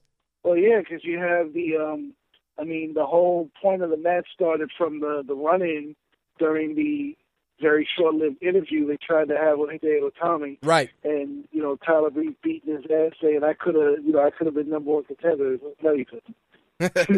Sad but true. You lost, buddy. Well, you know, we went from that match, which was a great opener, to the Baron Corbin Bull Dempsey match, which, again, with all the amount of build that they try to put into that match, it really took one of those. Let me rephrase that. It took all the momentum that it had going into the match and pretty much flushed it down the toilet, and it reinforced that A, Baron Corbin is not ready for the next level. B, Bull Dempsey, as much as they try to book this guy as like this badass dude, is nowhere near, you know, is pretty much Bull Dempsey, any badass credibility he had got flushed down the toilet the minute Kevin Owens joined that roster. Period. Well, any credibility that Bull Dempsey tried to have is automatically flushed down the toilet every time he comes to the ring, because as his music is playing, if you notice, every time the music goes bull, the crowd goes shit. This is true. But that's also because the crowd, you know, that theme music makes it very easy for you to do that. It's the same thing like with Kurt Angle's "You Suck" chants, you know, like that. Sometimes the theme music they do for these guys. If the crowd liked Bull Dempsey, if the crowd liked Kurt Angle, right, they wouldn't be going "You suck" or "bullshit." Right. They wouldn't be saying that. That's it. But the thing is that, like I said, creative kind of put themselves in a corner by giving him that music. Like I said, sometimes the theme music becomes the superstar's fucking enemy. And as for like, Baron Corbin, like King Kong Bundy with hair. Yeah, but King Kong Bundy, dude, at least had some presence. Like, they try to make it seem like Bull Dempsey's like this badass dude, and he's another one. It's like, yo, shouldn't you be wearing the fucking orange construction jacket and waving a flag on Junction Boulevard? You know, like yeah. Shouldn't you and Rusev be working in the fucking deli together? Because I'm he's that guy. He's that guy that you see on the freaking F train hitting the 179 to like 11:30 p.m. in that last seat. You're just like, damn, that dude stinks. Yeah, that the thing is, like I said, before Kevin Owens got signed, they were like, yeah, yo, Bull Dempsey's this badass fucking dude, man. And you see that the commentators try so hard to put him over as like this bad motherfucker. And then, you know, Baron Corbin comes out and, you know, the minute his music hits, all you hear is just chicks screaming. I'm like, yo, are they going to start throwing underwear on stage? You know, like they've realized like, yo, this is a guy that we can make like the next big thing. The only problem with that motherfucker is that his moveset is incredibly limited and he's just not in ring shape. Baron Corbin could be the next Val Venis if they polish him up. Well, no, I think I like the badass lone wolf gimmick. I was saying that one of the things that he would need if he came up to the main roster is he needs to come out on the bike. Because, you know, they try to book him and his video packages and shit, show him up with these motorcycles and shit. Like, he should come out with that, you know, ride out on a badass fucking chopper. It would look cool. It would work. It would add to his character. But two other things need to happen. Needs to get in some better fucking shape. You know, because it's like every time I see the motherfucker on camera, it's like, dude, what is that fucking flabby patch over your fucking, either get bigger tights or fucking lose 10 pounds. One of the two. Because the shit looks weird. Fucking Quado flap. It's like, yo, what the fuck, man? Well, if they bring him out on the bike, then he wouldn't even need to get in shape. Because, you know, bikers usually, they got some big biceps, and then they got a gut. Right. But at least at that point, he comes out on the bike, he keeps the vest on. You know, it looks okay. But the minute the vest comes off, and the reason why the vest has to come off is because they want to show his crazy-ass tattoos, because it's inevitable that shit's going to end up on a T-shirt. It's like, yo, your tattoo screams, put me on a T-shirt. That's what that is. Argue with that. You know, but the problem is you got one guy who's not ready and the other guy who has been, you know, who just doesn't have it. Like Bull Dempsey is Brooklyn Brawler 2K15. Really is. Like you look at the dude. Literally. He's Yep. from Brooklyn. Yeah, literally he's Brooklyn Brawler. Brooklyn. Brooklyn Brawler 2K15. Like I said, they took that should have been the opener instead of Hitami and Tyler Breeze, because it's like the crowd was super energetic, and then it was like, yo, I'm fucking whooping your ass, and any momentum you had as like a badass dude went out the window. Because Bull Dempsey ate that end of days. I'm not mad at the way they did it, because, yes, you have this great opener, and then, you know, people eat concessions during the first match, so, you know, they need to go take a shit back. Yeah, dude, but then it's like Baron Corbin was going to use the chair, then he just sits there. I'm like, what the fuck? Is he tired? But it's like the way they really lost the crowd was behind Bull Dempsey for a second, because with him being from New York, they were looking for the Dudley moment. They even said, get the table. And when he lifted the ring, the mat apron, the crowd went insane. And then when he just pulled out nothing, they were like, oh, fuck this match. Well, you know what the thing was? You created this entire no disqualification stipulation, and you didn't really take advantage of it. I thought they were going to do Nothing with it. Right, and I thought that the no DQ stipulation was going to be used to hide the flaws. Like I always say, exemplify, reinforce the good and hide the bad, like Paul Heyman says. And I thought, hey, they're going to do a no DQ match. That means that Bull Dempsey's going to hit this motherfucker with a steel chair and all this shit, and you'll hide a lot of the flaws. And that wasn't the case. It's like, yo, why make a stipulation at that point? It was fucking worthless. Basically. So you had no run-ins. Right. They only had, and you really had no use of weapons. So what was the point? No, I agree. The other thing I did want to mention, and you had mentioned this to me, was the tag team match. So I watched the tag team match, and first of all, Blake and Murphy getting the tag team titles was super random when I saw it happen. I was like, oh yeah, okay. And then I realized that the reasoning was obviously they were, Sin Cara was going to be back on the main roster, and there were the rumors of the gimmick change for Kalisto. So I watched the match, and the match definitely had its fair amount of botches. But I also realized that when tag team title matches are on the horizon, you usually get one or two warm-up matches between the teams. Maybe singles competition between each teammate, and then you get the tag team title match. I felt that wasn't really utilized effectively. And that was one of the reasons why the botches was there. There was a lot of disconnect between the offense, between both guys. Dude, Kalisto messed up getting in the ring. How do you botch getting into the ring? Yeah, but you know what it is, dude? Kalisto's pretty fucking crisp. Motherfuckers fuck up any day of the week. The one that got me was Sin Cara missing the Hurricane Rana like completely and just falling on his ass. And I'm like, fuck, you can't even hide that if you tried. And it was like the announce team was like, oh, Sin Cara did not get all of that. It's like, he didn't get any of it because the motherfucker didn't even grab him. They were like, oh, he didn't get all of that. I was like, yo, come on. But you know what it is? Like I said, it was just a contrast in styles. And like I said, Sin Cara usually is pretty crisp out there. Again, new Sin Cara. Hunico's pretty crisp out there. And Kalisto, dude, Kalisto moves so fucking fast that I'm shocked that he doesn't botch more often. Because that dude is a fucking ping pong ball when he's in there. And that's part of the Like reason. that mask is like the cover of the Madden games. Like whoever wears that mask is like doomed to botch. Yeah, that's a funny way of looking at it. I just see it as there's always going to be a necessity for a mass luchador because again, kids love that. But I feel that I think one of the reasons they put Kalisto with Sin Cara is because Kalisto by himself, I think they feel that he's not credible enough to beat most of those guys on that roster because he's so small. I think they're afraid of that. I mean, doesn't make all that much sense, when you have Rey Mysterio's legacy. Exactly, and that's exactly it. Like, everybody's always said that Kalisto's being groomed as the next Rey Mysterio. And if you look at the way the mask that he wears and the presentation, the kids like that shit. Like, it's good.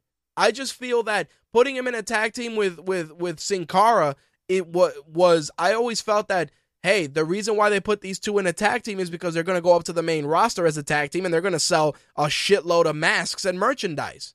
And then it was just like, oh, Sin Cara's on the main roster wrestling by himself. I'm like, okay. It just seemed really weird. You'll notice that several NXT superstars are a little bit on the small side. They don't look small in NXT, but I mean, like they announced Hideo Itami. Like, how often do you hear of a WWE wrestler that's under 200 pounds that's not a diva? Yeah, I mean, you know what it is though, but that's just a changing of the of just the culture of pro wrestling. We've talked about that. Like I said, we're slowly moving away from the era of the big super jack guys, and the reason is obviously not that there's not going to be big super jack guys, but there's less of them. If you notice. Yeah, but even if you look at the quote unquote small guys in WWE, like formerly CM Punk and now what's her name, Daniel Bryan, they're both over 2. Right, they're both over 2, but like Hideo Itami is, I think that Hideo Itami's his body type, is conducive to just the way it is in Japan. If you watch like New Japan Wrestling and you watch any of that, a lot of the Japanese wrestlers' body types are just very normal. You know what I mean? Which is it's not a dig at those guys at all. It's just very regular. Like, you look at me, you're like, all right, cool, No, I mean, it doesn't hurt him so much because, I mean, first of all, he's well built. He doesn't look like he's that small. Right. But it's like, you bring him, if he comes up to WWE, he's literally going to be getting tossed around. I mean, look at the triple threat match in the Rumble. I even said it, I would be kind of scared to see Seth Rollins, and I am kind of scared if it does go that way, to see Daniel Bryan wrestle Lesnar by himself, because you're giving up like 100 pounds right there, literally. No, go ahead. Not even trying. I'm not, because Lesnar is a very good wrestler to work with and not get hurt and stuff. But you see the way he tossed freaking Rollins around, like the one German back suplex where he just landed on his freaking neck and shoulder. Right. I was like, oh God, he's dead. And you think about it, Bryan is weight-wise smaller than Rollins. No, I understand that. I think that Hideo Itami and a lot of these guys, I always feel that they're always constantly improving from a physical standpoint. So by the time they get up to the main roster, they're going to have a slightly different look. Like, if you look at like Wade Barrett, like you see Wade Barrett now, he's more lean, he's more athletic looking. You know what I mean? Than when he first debuted. But that's because I can see that. And if you look at, Dean Ambrose is a great example. Look at Dean Ambrose when he was in the Shield, and look at Dean Ambrose now. You notice he's a little bit more athletic in build, and that's just because their training regimens change.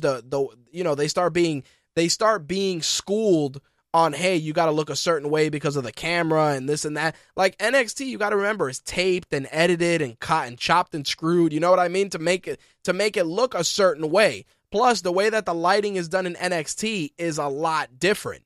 Yeah, it's more like a house show. Right. So it's more intimate. So what's going to happen is that's going to hide a lot of the quote unquote physical flaws. But when you get onto the main stage, when you get onto the WWE, you know, when you get into Raw and SmackDown, a lot of these guys, they undergo even more of a change. But it's funny that you mentioned the ex-Shield members, because you gotta remember they always had like the jackets and the vests right. and stuff. So it's like at the time you couldn't even tell that freaking Rollins actually was, you know, not a really tiny guy. Cause exactly. Compared to Ambrose and Reigns, he's a lot smaller, but he's not that small a dude at all. Exactly. And you couldn't tell. It's like freaking Ambrose just looked like a bum out the street, but Ambrose is, you know, decently built himself. But that's what I mean. Like, you look at that, and that's what I mean. It's the transition from one to the other. Like Adrian Neville. Adrian Neville got no problems. He's good to go. You know what I mean? Which the reason I'm mentioning him, obviously, is because him and Finn Balor. But, you know, you look at Adrian Neville, you look at Finn Balor, those guys, you know, they've worked in front of the hard camera, you know, like New Japan Pro Wrestling, you know, other promotions. They know what the deal is, you know? Yeah, those arenas are huge. So, like, you know, when you watch, like, we watched that you know, the number one contenders match, and I mentioned it also as a segue. You look at that number one contenders match, everything about that match, like, a lot of people were kind of complaining that there was, you know, the pace was kind of slow, which I thought was stupid, because you needed the slow pace because you knew what the buildup was going to be. You knew it was going to start slow to feel, you know, the feeling out process, and then the shit was just going to get turned on its fucking head, and that's exactly what happened. Yeah, the announcers were pissing me off saying that, because freaking guys like that, I mean, they're capable of high-speed wrestling, absolutely, and right. high-flying wrestling, but you can't do that from start to finish for like 20 minutes. It's like, plus you got to tell a story. You got to, rapping. I said you got to tell a story. Yeah, I mean, that was the match of the night for me. Well, you know what's that funny? Match was fantastic. Those guys went almost 15 minutes, and from bell to bell, it was just great wrestling. They started with a little bit of mat wrestling, a little bit of chain wrestling. Then we started getting into some more high flying. We had some shades of Japanese strong style, and you know, it really, really worked. And then I saw somebody on Twitter complaining. They were like, "Yo, you think Finn Balor's gonna wear some different paint? You know, he does wear other shit." And it's like, you have to understand, they created a t-shirt already with that. Like, he's got to use that for a bit. Besides the fact that it takes 5+ hours. But dude, it takes 5+ hours for that to get ready. Like, if they started creating the merchandise already with the kind of a, you know, the Carnage kind of a look, which already is you know, risky in itself, just let it rock, man. Like if you notice, even this design, while it did look similar to the Carnage design, was different, because like he had wings on the back and shit, you know? Yeah, I was thinking like it was a little bit toned down from the first time. Well, no, he added more detail. If you look, like the shoulders and stuff had different types of tendrils painted in, and then he had the wings drawn on the back and like a tail and shit. So it went from looking like Carnage to kind of looking like a dragon, you know? So again, the look of that, you know, like if you're gonna harp on the fucking face paint, it's like, listen, the dude's supposed to, and he said this in interviews already. He's like, yeah, the paint is for special occasions. You know, this event was a special fucking occasion. And I'm sure if the guy comes onto the main roster, you're going to see a different paint job for, you know, WrestleMania versus, you know, the Rumble versus Survivor Series. But again, it's like the dude has one shirt out that has the Carnage style design. Like, let the shit gain some traction before you complain, you know? Yeah, I mean, I mentioned it when I was doing the live blog, but it was a minor thing. I just said, you know. Oh no, I didn't come to the ring as Carnage, but so many times. Right. That's all I was saying. But I didn't notice that you wrote it. It's playing good. No, I said I didn't notice that you wrote it. No, but yeah, let it rock this time. No, when I saw dudes on Twitter like, yo man, he could have came out as Bane, or he could have came out as the Joker, or he could have came out. It's like, yeah, he could have. But you got to remember, this shit is being watched, and WWE doesn't want to deal with the fucking the cease and desist. It's the same shit when they had Rhino on the roster. When he had his name spelled Rhino like Rhino, Marvel fucking said something. So that's why when he was in WWE, it was Rhyno. Like him coming out as Carnage, you can't even acknowledge that it's Carnage. They just go, oh, he goes into this dark place. Meanwhile, comic fans are like, oh, shit, because he's a comic fan. Exactly. But the match, dude, was amazing. Basically, that flying stomp, I was like, oh, my God. Dude, the first flying stomp he did on the back of his fucking head, I marked That's out. What I'm talking about. Yeah, dude, I marked out like a kid. I was like, yo, that shit was legit. Looked like some Seth Rollins shit. Oh, yeah, dude, everything. Except he used both feet. Everything about that match was tremendous. And then you went from that amazing match to the Divas.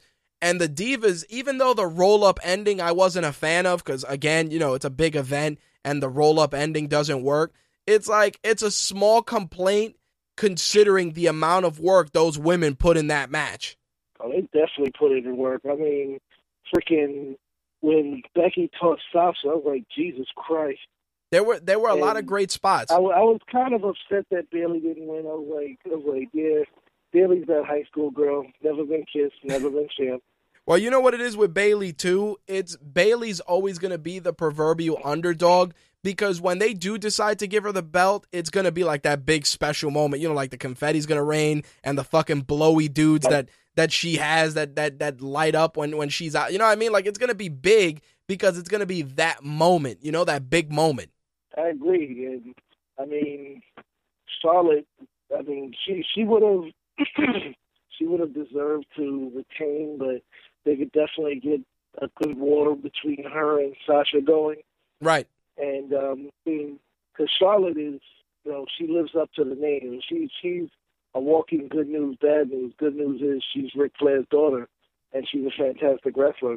Bad news is she's Ric Flair's daughter, and she looks exactly like Ric Flair. You know what's funny about that though?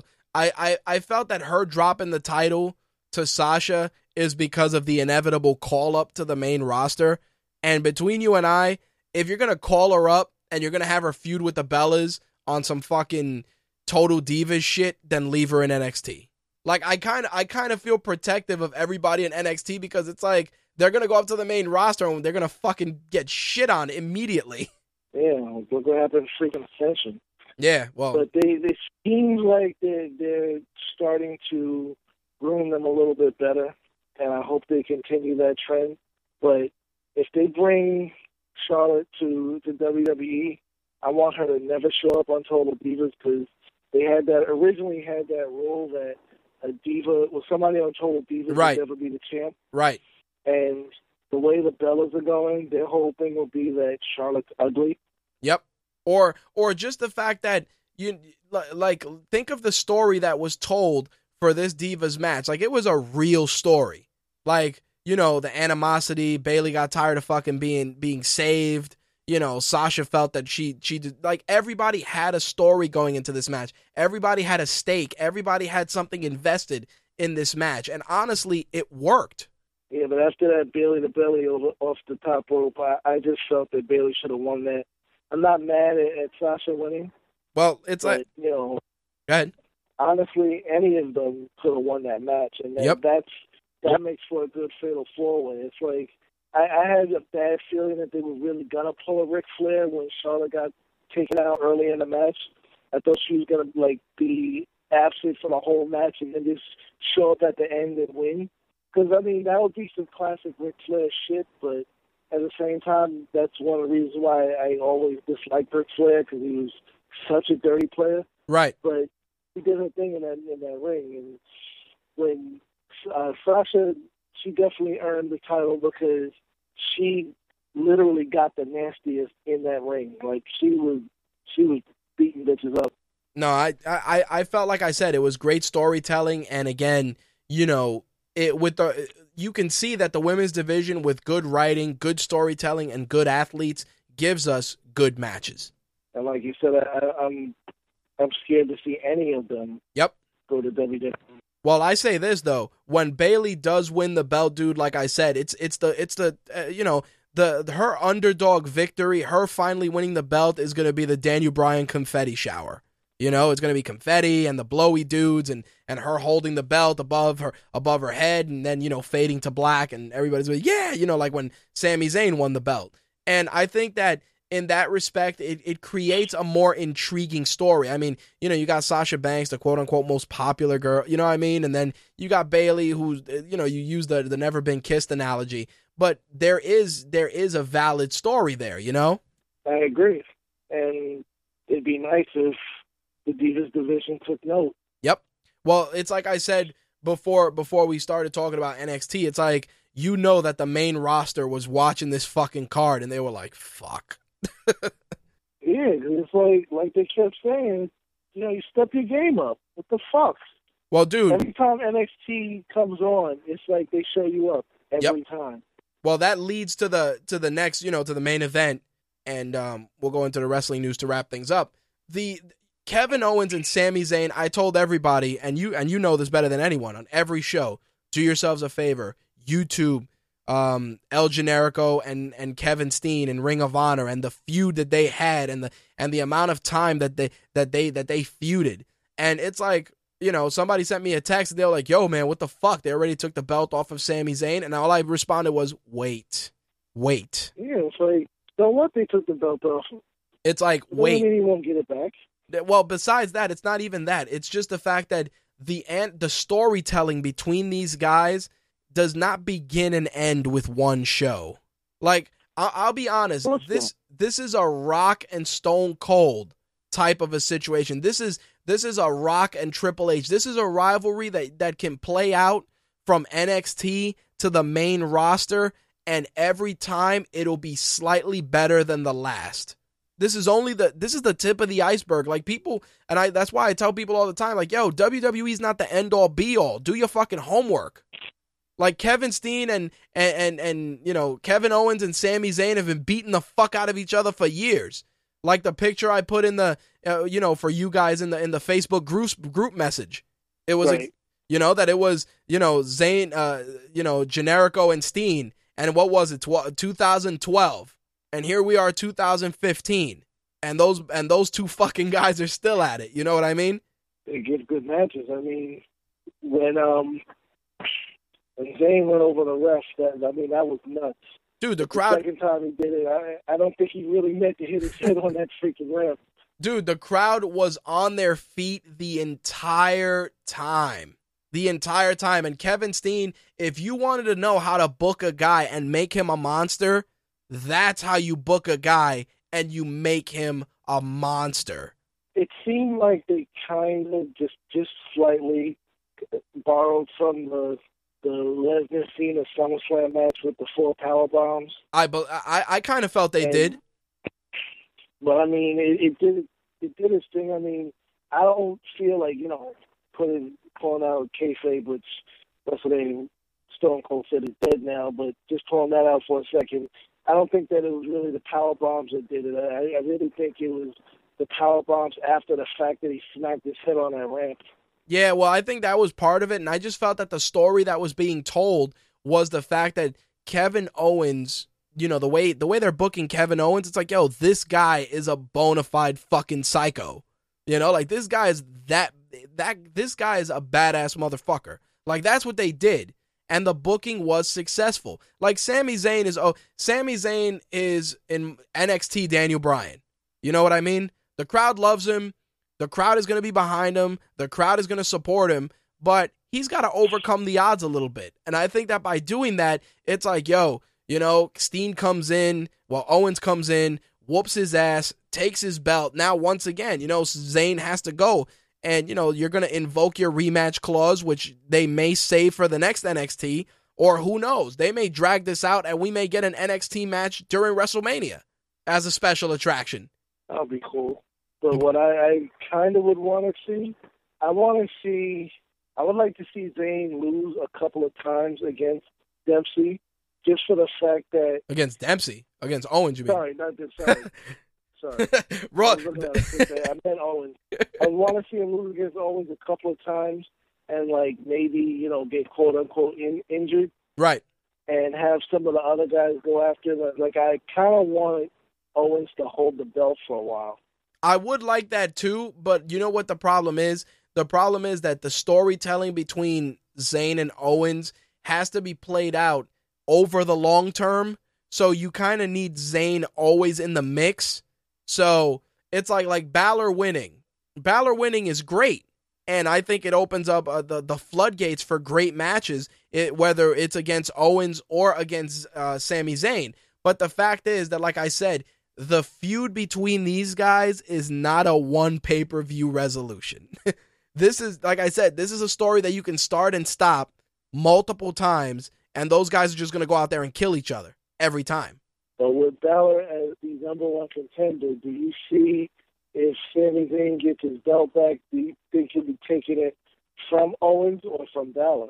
I think he'll probably take it from Owens, and the reason I say this is because it's inevitable that Sami Zayn gets brought up to the main roster, because Sami Zayn is probably the most complete guy they got on that roster. Plus, he has familiarity internationally.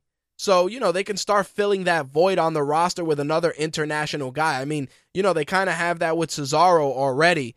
Guys that just can go and do multilingual broadcasts and be involved in other projects. So I think Sami Zayn has that, and I think it'll work. Plus, I know that Balor and Steen is another match that's just going to be tremendous. And I know that Balor's not coming up to the main roster without being NXT champion at least once. That's why I was about to ask you. You think that they would bring up Zayn before Neville? I think Zayn and Neville will probably come up either at the same time or one after the other. And the reason I say that is because those two guys can keep that magical momentum that they had in NXT on the main roster. Like, if they're smart, they would bring them up. The NXT superstars should be brought up two at a time, especially if they've worked together, because it would be a good way to just reestablish and continue that rivalry on the main roster, and then kind of just branch out from there. Like, Neville and Zayn continuing that rivalry for, I don't know, the IC title or the US title to kind of get the ball rolling would be a good way, and then you just start transitioning them out from there. I think that would be a better formula, because then you start allowing fans on Raw and SmackDown to see those epic matches, to see those great, those great wars and those great battles. I think they need to start having NXT people come up more as a surprise instead of the way they did, what they did with Bo Dallas and the whole Bo Lee shit. Let's say if tonight's takeover had happened a few months ago, right? Say Sami Zayn was coming up to the main roster, have him come in as one of the entrants in the Rumble. Oh yeah, that would have been great. Just have him come in. Yeah, I would have loved that. Just when they announce that these guys are coming, it's like they just do it so wrong. But the whole Bo Lee gimmick was terrible. Yeah. The advertisements for the Ascension were terrible. Yep. And so their ring gear. It's like, just stop trying. Just have them come. Stop trying to change their gimmick around, and just have them come up. Well, you know what the problem was too? Take a guy like Adam Rose. The Exotic Express and all that shit worked in NXT because it was a smaller venue. It was more intimate, so the crowd can participate more effectively. Adam Rose doing that shit in an arena with 70,000 people, nobody gives a shit. Yeah, it's like the goofy stuff. I'm not saying everything in NXT is goofy, but the goofy stuff works in NXT. Right. It's because they write it better for one thing. Right. And it's like that's when you do change, the superstars' image and everything. When they have something stupid like that, exactly. Don't bring that into WWE. They could have did anything else with him, and it probably would have worked better. I mean, you have him wrestling against a guy in a rabbit suit. The only guys in NXT that can come to WWE with their existing gimmicks and still work are the Vaudevillains and Enzo and Kaz. That's it. And the Vaudevillains only because, they do the thing, the switch to black and white. You know what I mean? There's effects behind it, Yeah. And Enzo and Kaz are just fucking goons, so that works. They don't need much. Jesus Christ. Freaking 2K15 nasty boys. Well, you know what's funny? Me and Josh were talking about it. If Enzo and Kaz came up to the main roster, they'd have to come up with Carmella, and I would put Bubba Ray Dudley with them. You know, just using his Bully Ray persona from TNA, because he's from Brooklyn. So just do that, like just like a goon squad. It could work. I mean, who knows if they're even going to keep using Bubba Ray. It's like, I mean, it's been a couple of weeks. We haven't seen him in Raw or SmackDown, and so who knows if they're even going to use him properly. Yeah, but I'd use him in that capacity. Why they would, I don't know. I'd use him in that capacity. Maybe put him in a tag team put him in a stable. That way, you know, you can kind of move away from his association with Devon like they did in TNA. Like, don't get me wrong, him and Devon, it's always going to be there, and it's something that's always waiting in the background. But you can use him to help an established guy like Kaz and Enzo get over. You know what I mean? That's where I always talk about like the pairing of veterans and rookies, because there's a right way and a wrong way to do it. You know, like I said, like if Kane would have been the manager for the Ascension, it would have worked better. You get what I'm saying? Yeah, I mean, they should have had him return as the Demon Kane. Yep. And just like, even if you just have these guys wear freaking shitty hockey masks, it's better than that face paint they have on. Well, the other thing, horrible drapes they wear. the other thing that we were talking about, and Josh gave me this idea, and it was crazy. If you want to do something cool with Eric Rowan, you just have him get his ass kicked by Kane, right? And all of a sudden, you know, the next week on Raw, Kane walks into his office and the display with his mask is missing. So he goes out there and he cuts a promo. He's like, yo, where's my mask? You know, this isn't funny. As the director of operations, I value my property. You know, just real typical Kane shit. And then all of a sudden have Eric Rowan come out with the fucking Kane mask on and say that he's the devil's favorite demon now. It would work. He had freaking, what's the name, do that, considering all the shit he's been talking lately. Freaking Bray Wyatt. Yeah, but with Rowan, that mask wouldn't work too well with his hair. Well, no, I think with Eric Rowan it would work because the Kane mask nowadays has the stupid hair attached to it. Plus, you could get That's it. Why I said it wouldn't work with Bray Wyatt. Oh, with Bray Wyatt.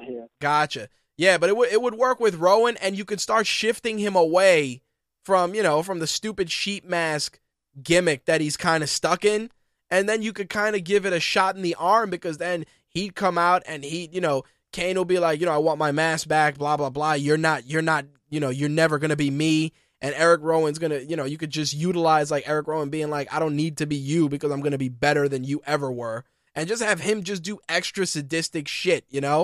I'm not talking about setting Jim Ross on fire again, but that might work. Set Triple H on fire. Yep, just set Triple H on fire. Like Eric Rowan comes out, and Triple H is like, no, I'm not gonna go through this again. I went through it once with Kane. I'm not gonna go through it with you. And just have Eric Rowan just go into the office and attack him and try and set him on fire. Oh, it'd be crazy, dude. Stephanie McMahon screaming, "Oh my god!" Anyway, I wanted to. They really need to do something with Rowan because they should. They seem lost. Yep, they seem really lost. When he's not in the ring, he just stands there staring at this broken ass sheep mask. And Yep. It's like, okay. Exactly, but what? So then, why not just have him go and steal Kane's mask? You know what I mean? Like have John Cena or somebody be like, you're more than a mask. You're a talented superstar. You're on the brink of being, something special, something unique. And then just have him have a match with Kane and just have Kane stomp on the mask. And then, like I said, the next week Kane goes into his office and his mask is gone. And, you could just have Rowan be like, you took away who I am. I'm going to take away who you are. At least from that perspective, you're going to do something with Kane that's meaningful because it's essentially a passing of the torch, That would actually be pretty cool, and that's why it'll never happen. Exactly, because, that involves common sense. Anyway, I did want to shift gears and just go through the other news of the week. Chael appeared on TSN's Off the Record and said that both him and Vanderlei received invitations from the WWE to appear at WrestleMania weekend. Now, of course, WWE is denying it, but supposedly F4W Online is reporting that Chael will be at the Hall of Fame ceremony and at WrestleMania, and there's even a rumor that WWE is scouting him for a color commentating position. Thoughts? As a commentator, he would be fantastic. I mean, the level of shit talking, and not too many people are going to step to him like they would a Michael Cole. Right. I mean, I don't know. I don't know if even he could save that table there. I mean, they might just need to get rid of everybody and just let him be there by himself. Dude, but I wouldn't mind seeing Chael do it because Chael has that over-the-top persona. Like, he's a good, like, secondary JBL. You get what I'm saying? Like, on SmackDown. Like, keep JBL on Raw if you want to go with that, with him and Maggle, and then put Chael on SmackDown. One, because SmackDown is tape, and it'll allow him to get comfortable. But two, I think that he would be a good, like, kind of a heel commentator. I'm just trying to think of how they would do the pairing, because as much as I love Booker T really needs to go on Raw, but then again, so does Michael Cole. And it's like watching NXT tonight, it's like, it's so not difficult to be a good commentator. I mean, you got Albert, who, was just a wrestler before this, and he's fantastic. I mean, for one thing, if you listen to him, don't you think that Albert kind of sounds like Jesse Ventura? He does sound a little bit like the Body, but you know what I like about him on commentary? Albert being in Japan and working in Japan is good because he's able to kind of give a little backstory for guys like Hideo Itami and Finn Balor. You know what I mean? Like, he's able to shed some light on those guys because he has experience in Japan. And you can kind of see that when he tries to put them over. Oh, no, and I was going there with that, but I'm just saying it's like you have the voice and you have the talent for the job. Right. It's like, who needs Michael Cole? Well, the thing with Michael Cole... Shit, you could bring... Go ahead. I mean, Michael Cole really only works if you have Jerry Lawler there. And we don't have Jerry Lawler there anymore. And we might not have Jerry Lawler there anymore. Right. No, it's true. Well, the way I look at it... Really, they need to get a new Raw bench, and maybe just have Michael Cole start doing interviews again. Well, the way I look at it is like this. Michael Cole pretty much was a disciple under Jim Ross. So the idea was that Ross gets written off, Ross gets removed, and Cole becomes the voice of Raw. And, that's debatable whether he's good or bad, but the problem is that you can't have that. You always need, wrestling is like this to me, and I always feel if you're going to do a 3-man booth, you need a play-by-play, a heel announcer, and a color commentator. Now, when people ask, but aren't they all the same? No. A color commentator is going to give you, little anecdotes, like what Jerry Lawler does. A heel announcer is going to always side with the villains, and then your play-by-play guy is going to call the match, and I mean really call the match. The problem with Michael Cole is that he kind of falls into trying to be a color guy and a play-by-play guy, and he can only do one really well and not the other. In other words, he's good as a color guy, but his play-by-play. Yep, his play-by-play is shit. Dude, his play-by-play is shit. Like, if you look, play-by-play Joey Styles, play-by-play Mauro Ranallo, play-by-play Jim Ross, play-by-play Mike Tenay. You know what I mean? Whether you like him or not. Play-by-play, Paul Heyman. The one that did work, that was play-by-play and heel announcer at the same time, and it worked, was Jesse Ventura. Yep. He was one of the few, but that was because Jesse Ventura was, a showman. And even Vince was more a commentator than a play-by-play guy. Like, commentator Gorilla Monsoon, Yes. Well, really, Gorilla Monsoon was more of a play-by-play. He was sort of a play-by-play and a commentator, and I would say that Jim Ross was the color commentator and sort of the play-by-play. Right. Because, he could call a match very well down the line, but then, oh my God, Styles, stick a fork in him. No, so I actually stick a fork in him was Gorilla Monsoon. Right. But that's what I mean. Like, there's very few guys that can do both well. You know what I mean? Like, Gorilla Monsoon was good at that because he was able to put emotion and passion into just the play-by-play. Same thing with Jim Ross. Like, my God, he's beating him like a government mule. Like it was still, exactly, it was still there. It brought emotion. But, like, Michael Cole's like, Yeah, he's going for some sort of neck breaker. What? Like, if you're a play-by-play guy, you should know every fucking move. And if you don't, then you need to have that extra guy that could just be like, yeah, this. And the other thing is, I can't shit on Michael Cole too much, because that motherfucker got Vince McMahon yelling in his ear the entire fucking night, you know? Damn it, you gotta make him look strong, damn it. But it's like, you have Booker T, and Booker T knows the moves, but it's like, is he even watching the match? He's just like talking with them the whole time. He's right. barely even paying attention. And then you have JBL, who is trying to watch the match, trying to call the play-by-play, and sort of be the heel announcer at the same time. Right. And it's like he's distracted by the idiocy to his left. Well, that's part of it. And the other thing also is that JBL, he fluctuates because he doesn't always play the heel either, if you notice. Like, he's not consistent. He's very inconsistent with that. I mean, lately with the Authority thing, like when the Authority was quote-unquote out of power, he was basically crying for them to come back. Right. He was healing it up good at that point. And now, you know, before they were knocked out of power, and now that they're back, he was basically kissing their asses. Right. Which he still is. Of course. So, I mean, that's what I mean by the heel commentator. It's like that party gets well, and it's usually, unless there's, you know, a situation where he has to, you know, it's, I guess, what you would say in terms of WWE, politically incorrect to be the heel commentator. In other words, I'm basically talking about Rusev. That's the only time where he's like rooting for the good guy. Right. But that's just because JBL's got to be, you know, the all-American Texan, you know, that's just the usual. And that's fine because, again, you know, you can depart, you can break character, which is fine. But, you know, again, it's one of those things where we don't have the proper balance of color, of color commentary, play-by-play, and a heel announcer. It's just either slightly disjointed on one side or it skews way too much to the other.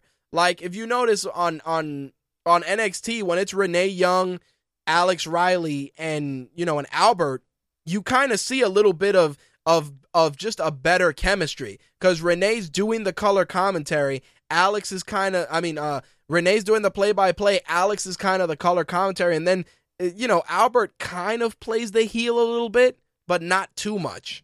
Maybe they should bring them. Dude, bring them up to the big league. Well, it's like I said, I stand by what I said before. Within 5 years, Renee Young's going to be in the booth. She's going to be in the booth. She's damn good.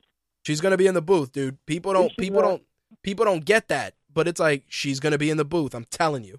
She knows her shit. Yeah, she is wasted on by making her do freaking WWE interviews.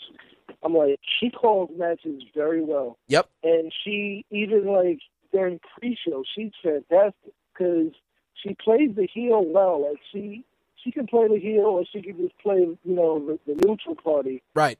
And she works. I mean, it's like, why they're using her in the capacity they are, I don't know. There you go. So I gotta take a moment and wish a speedy recovery to our WWE superstar and, of course, past MTR guest Diamond Dallas Page, who was actually hospitalized with subglottic stenosis, which is a narrowing of the airway in the vocal cords, which means that it prevents air from getting through the vocal passageway to allow for breathing. So DDP was hospitalized with that a couple days ago. He's actually going in for surgery, I believe, today or tomorrow.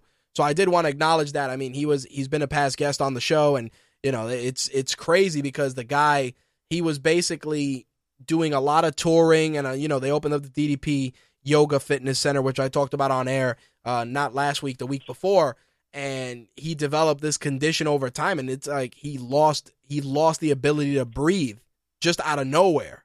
Fucking crazy, dude.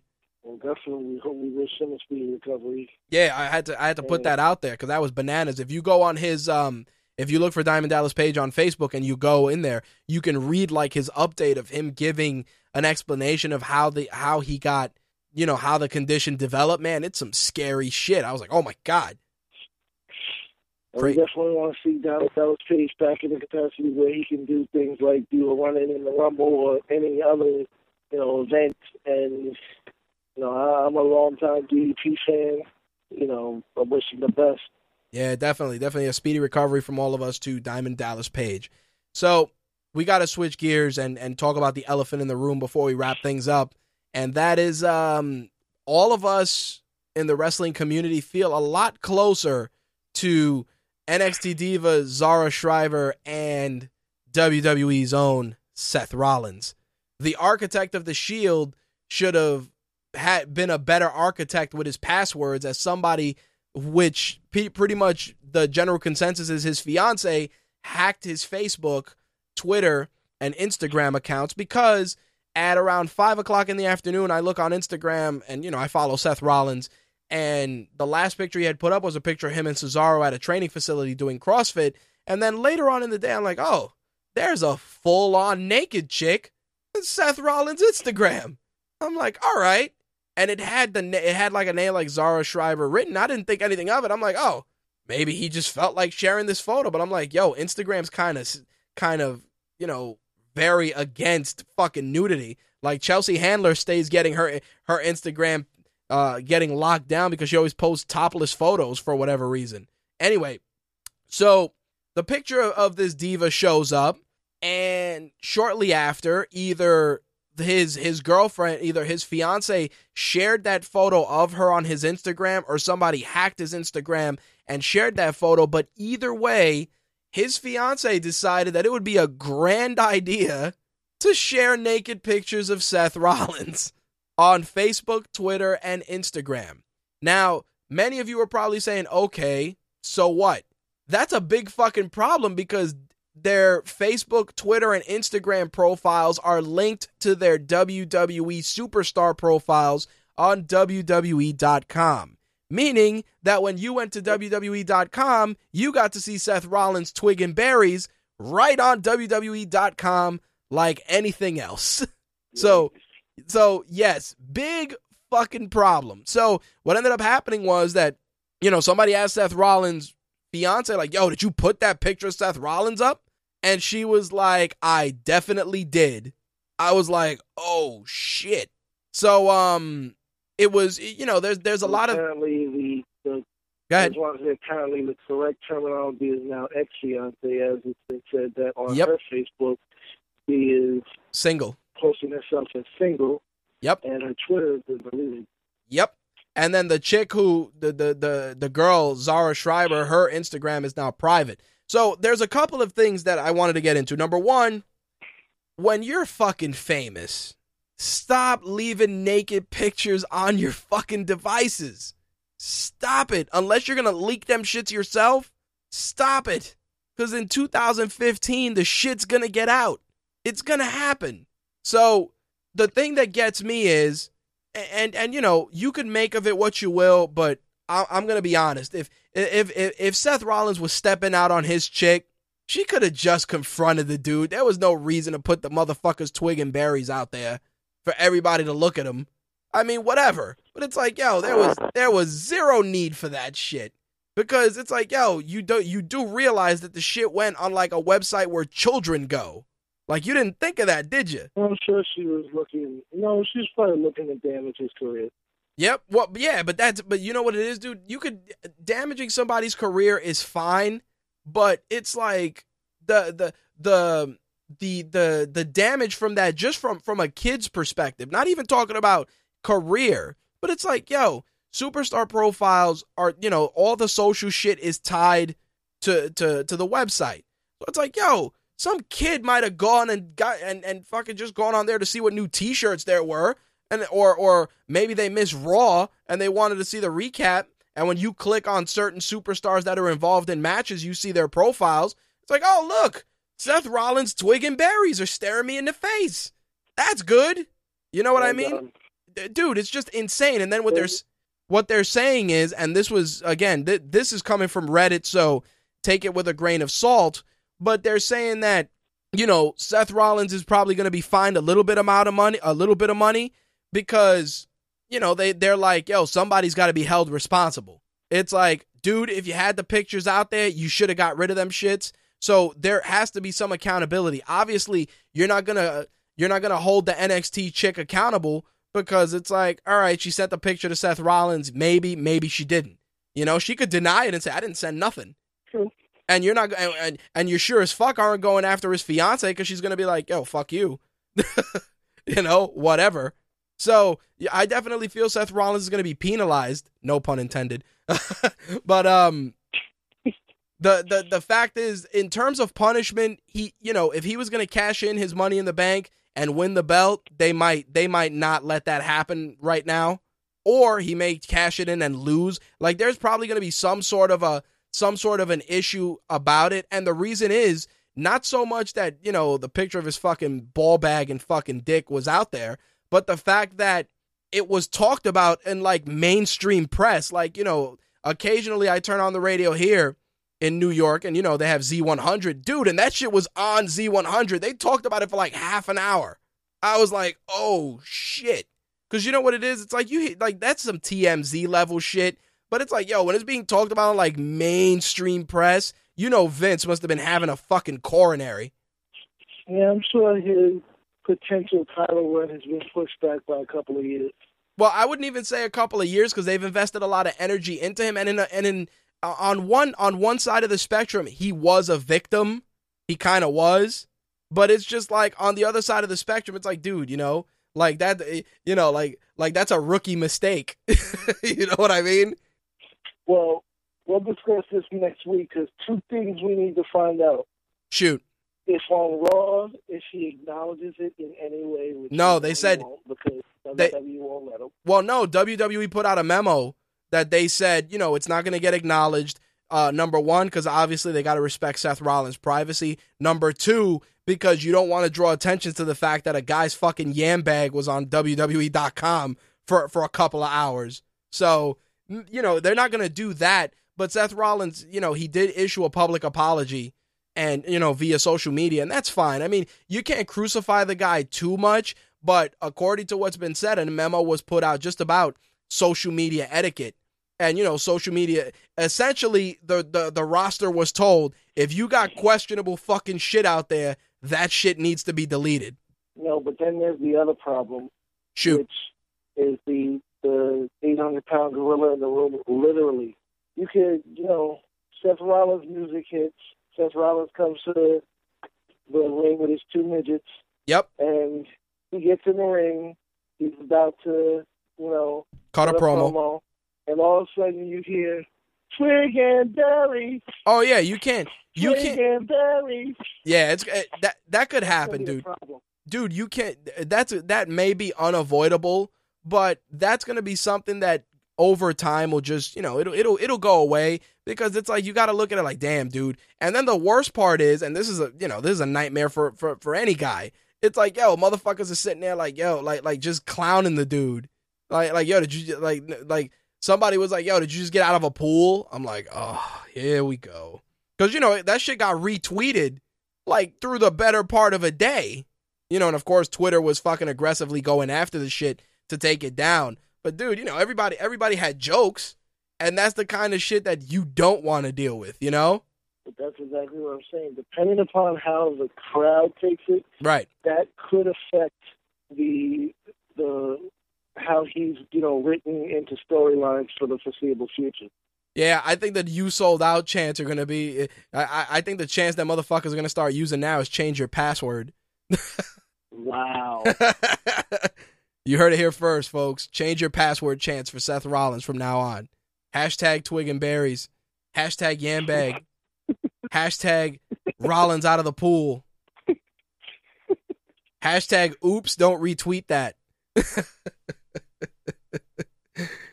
Like I said, you know, I joked about this before I came on air this week, and I said, you know, I gotta have a couple of laughs at it, because it's like, yo, in 2015, no.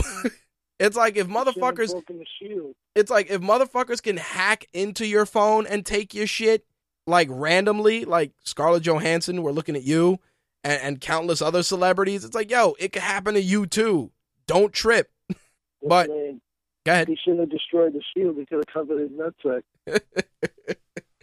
He should have been the architect of a better fucking password. Wow. Anyway, the last two things I wanted to talk about, again, involving WWE and social media. The first one involves Darren Young, because he made a comment on Twitter about WWE touring Abu Dhabi, and he said, because he felt that WWE touring Abu Dhabi in a country where homosexuality is a crime and punishable by jail sentence. I'm assuming WWE made him delete the tweet, because after he deleted it, he put out another tweet that said freedom of speech is gone. And then he said, it feels like no one has my back and it upsets me. The struggle is real. I'm human. And I understand, because, WWE took him off the tour, obviously, because they know that shit's not cool over there. But the crazy thing was, WWE issued a statement, and the statement was, WWE does not discriminate against individuals regardless of age, race, religion, or sexual orientation, and we continue to proudly support Fred Rosser, a.k.a. Darren Young, for being open about his sexuality. Unfortunately, WWE cannot change cultures and laws around the world, and thus we did not send Fred Rosser to the United Arab Emirates for our upcoming events for his own protection. WWE also fully supports Fred Rosser's right to express his views on personal social media accounts rather than WWE's corporate platforms. Translation: you want to fucking complain, do that shit on your own fucking Twitter. Yeah, do that shit on your non-professional Twitter. That was pretty much it. I understand where Darren Young's frustration came from, and I'm sure that as soon as he put that tweet out, that dude's phone was like, blink, management, delete that fucking tweet. What's wrong with you? Because the reason is because, think about it, you're going into this country to make money. So you can't exactly shit on the country you're going into to make money. You can't. Exactly. So I understand that, but I, it's crazy because it's no different. And I remember this also when they were getting ready to do the Olympic Games in Russia, and given Russia's stance on homosexuality, certain Olympians that had different sexual orientation, they had issue going over there, and it's the same thing. But WWE, I think, did the right thing by saying, yo, let's not send you over there because God forbid, you get kidnapped, they try to kill you or some shit, like a hate crime will happen. Like, I think they were smart in doing that for his own protection. I understand his frustration, but I think he could have just voiced it a little differently, because WWE is not trying to make those kind of waves. On the contrary, like I said, in the wake of this shit with Seth Rollins, they're not trying to make any kind of fucking waves. Not to mention the fact that China did an interview with Vince Russo, and she said that fucking Triple H hit her when they were approaching the end of their relationship, which is fucking crazy. She said, so I think Hunter's plan was to get me to leave the relationship first, and then that way he can start dating Stephanie and everyone would be cool.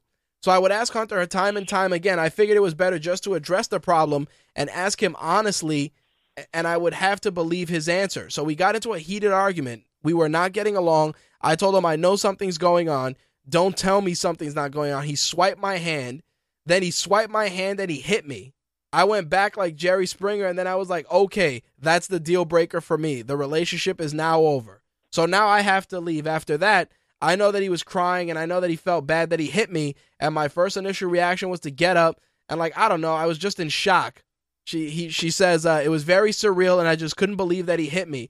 But he knows that I don't stand for physical violence, albeit we'll get to that after with Sean, which is X-Pac. So I knew at that point I had to leave, but I needed some sort of closure. So when he was gone, I started looking all over the house, and I looked into his she said, long story short, I looked into his briefcase and I found a love letter from Stephanie that had been dated a year back. So the whole time that they were doing the storyline, basically they were together. So of course, the website Cage Side Seats reached out to WWE for a response, and Triple H said the false statements and reckless allegations made by Joanie Laurer, aka Chyna, on a recent podcast about a physical dispute are a complete fabrication. While Joanie has had her significant struggles in life, this does not justify making such claims. Not a good week. Not a good fucking week. Well, you expect me to say, oh yeah, I hit her and I'm sorry? Yeah, pretty much. It's like, oh, we're going to reach out for comment. Hey, did you happen to punch this chick in the face? Yeah, I did. That's a huge bitch. You know, that's not what you were gonna get. Hate to break it to you. I got to be the bearer of bad news. Not happening. Again, his side, her side, and the truth. So, you know, I'm not gonna say it's I'm not gonna say it's a lie. I'm not gonna say it's true. But again, not the kind of shit you need out there. I mean, it's most likely not true. It's not like she's trying to bring him up on charges. She says nothing to gain from it. She's just being interviewed. But I mean, it is what it is. Like I said, it doesn't matter what the situation is at this point. Triple H is the COO of WWE. Mm-hmm. Exactly. I mean, even if you got that shit on film, you got to pull Shaggy. He's like, it wasn't me.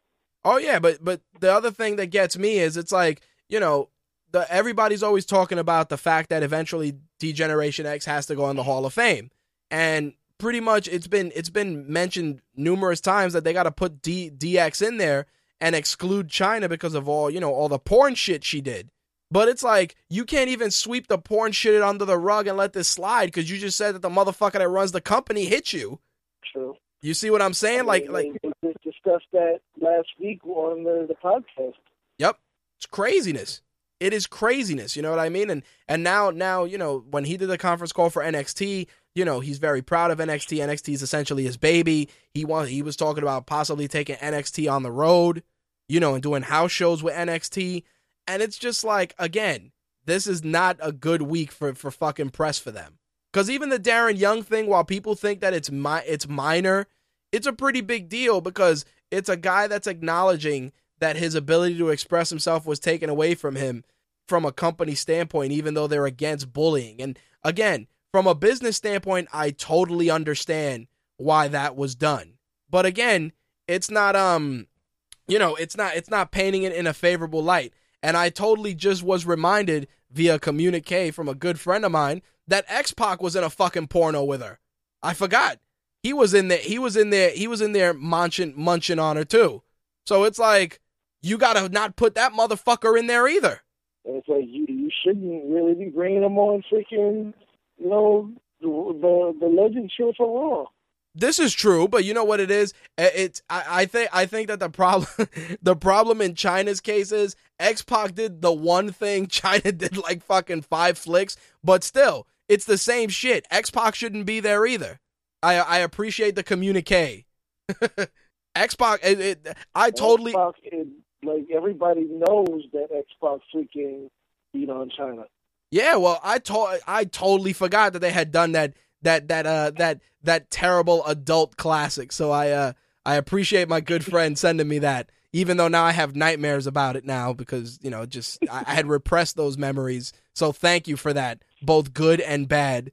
But yeah, that's fucking crazy. I totally forgot. It's like X-Pac shouldn't fucking be there either. Like, if you induct DX into the Hall of Fame, it's got to be Shawn Michaels, Triple H, and the New Age Outlaws. No X-Pac, no China. Leave that shit out. Yep. Same thing with the NWO then. If you induct the NWO in the Hall of Fame at some point, X-Pac can't be part of that either. Yep, he can't go in there a 6-pack.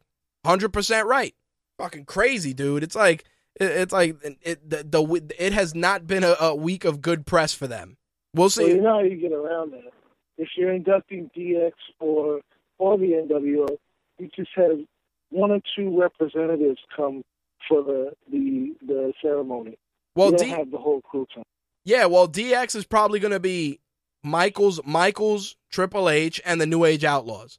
But like I said, since X-Pac is fucking Triple H's boy, he's gonna put that motherfucker in there because that's his man, which is fucking hypocritical as fuck, you know. Which, I mean, surprises me not at all. No, when we're talking about Triple H. This is true, but you know what? But it's definitely something. Like there's been rumors that, you know, DX was bound to go in there within the next couple of years. So, you know, we'll see what happens. I think it's definitely something worth keeping an eye on because it's true. It's like if you guys have gone on record publicly with regards to China and say, you know, that her adult film career is going to kind of exclude her from going into the Hall of Fame, then fuck that. You got to exclude X-Pac too. I don't give a shit. I think, like, she would have to go in, like, let's say 20 years from now. But you know what? You know what? Fuck that. Exclude Shawn Michaels too, because that motherfucker was in some skin mag too. I forgot about that. When I was in high school, I remember the chicks in my class had like a fucking book that he was in some Magic Mike style shit. I forgot about that fucking guy. He's another one, holy roller he was. I totally forgot that. Really in the Hall of Fame? Who, HBK? Yeah. Yeah, he is. But now that I think about it, it's like, well, fuck. So his ass should be excluded too. But you know, we all know that especially when it comes to a company run by Vince McMahon, that, you know, what goes for the boys doesn't exactly apply to the girls and vice versa. This is true. I could just imagine Vince when that China DVD came out. Look at X-Pac munching on that tiny wiener. Oh God!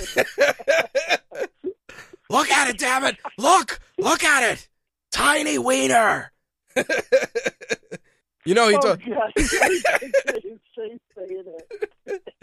Damn it, Hunter! If she goes in the Hall of Fame, if she goes in the Hall of Fame, you're fired.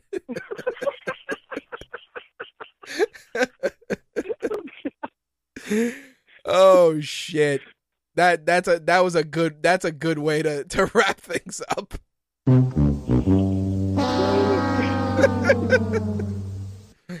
Yeah, so there you have it. During the Stone Cold podcast, you have freaking Vince McMahon and Triple H, and they're like, "Don't talk about her going to the fucking Hall of Fame." You know, Steve Austin is like, especially now, he's like, "Fuck, I wish I could have interviewed Triple H this week." Fucking. I have a feeling that the Stone Cold podcast are gonna. There's not going to be too many more of them on the WWE Network. Even though they're insanely popular, he, like he said, I mean, he asked the questions that everybody wants to know. Well, he asked the questions everybody wants to know that nobody else is going to ask because he don't give a shit. Exactly. Like, it's like, what are you going to do to me? You don't want me to go on the WWE Network? Okay. Yep. I'm still going to do my podcast. That's it. I'm still going to get paid. You don't like what I'm saying? Guess what? I'm already in the Hall of Fame. I'm fucking retired, so you can kiss my ass. I'm still gonna make money. No, I think that the high point.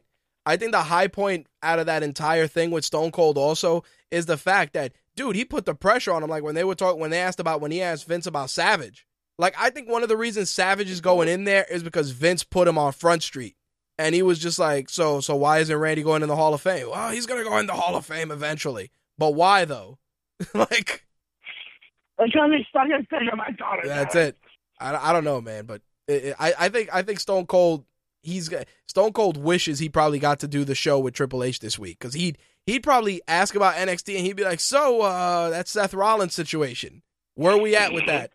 Well, Steve, you know, it was a personal situation, but the guys Twig and Berries are out there, Hunter. Anyway, what about Darren Young? Oh yeah, and that too. He could have been like, so you know, how do you feel about the whole Darren Young situation? What do you mean? Well, you basically said that Darren Young can't go to the United Arab Emirates because, you know, he'd get arrested. Is that true? Yeah, well, you know, for his own well-being. But is it true? It's all good. Anyway, aside from that, I do got to say that if you haven't seen NXT Rival, make sure you watch that shit. That's how I'm gonna close out. I just received a communique that Randy Orton is gonna RKO China's small penis. I think it's time to wrap this up. Time to wrap things up. Anyway, anything else you want to add, Slick? We're gonna RKO that tiny wiener. Damn it! Put that wiener on WWEshop.com. Anyway, aside from that, anything else? Awful. No, there's enough awfulness for one evening. There you go. Thanks for the assist, bro. I appreciate it. Oh, there's one last thing. Shoot. I don't know if this is better for wrestling or for entertainment, but shoot. You heard the rumor of Batista being in the Highlander remake? Yes, I have. We'll discuss that tomorrow.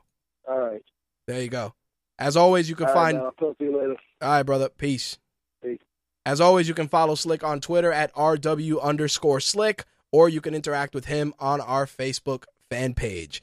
Damn, we almost went 3 hours today. Fucking NXT, all kinds of craziness. Anyway, let's wrap things up. You've just heard My Take Radio episode 272, which broadcast live February 11th, 2015.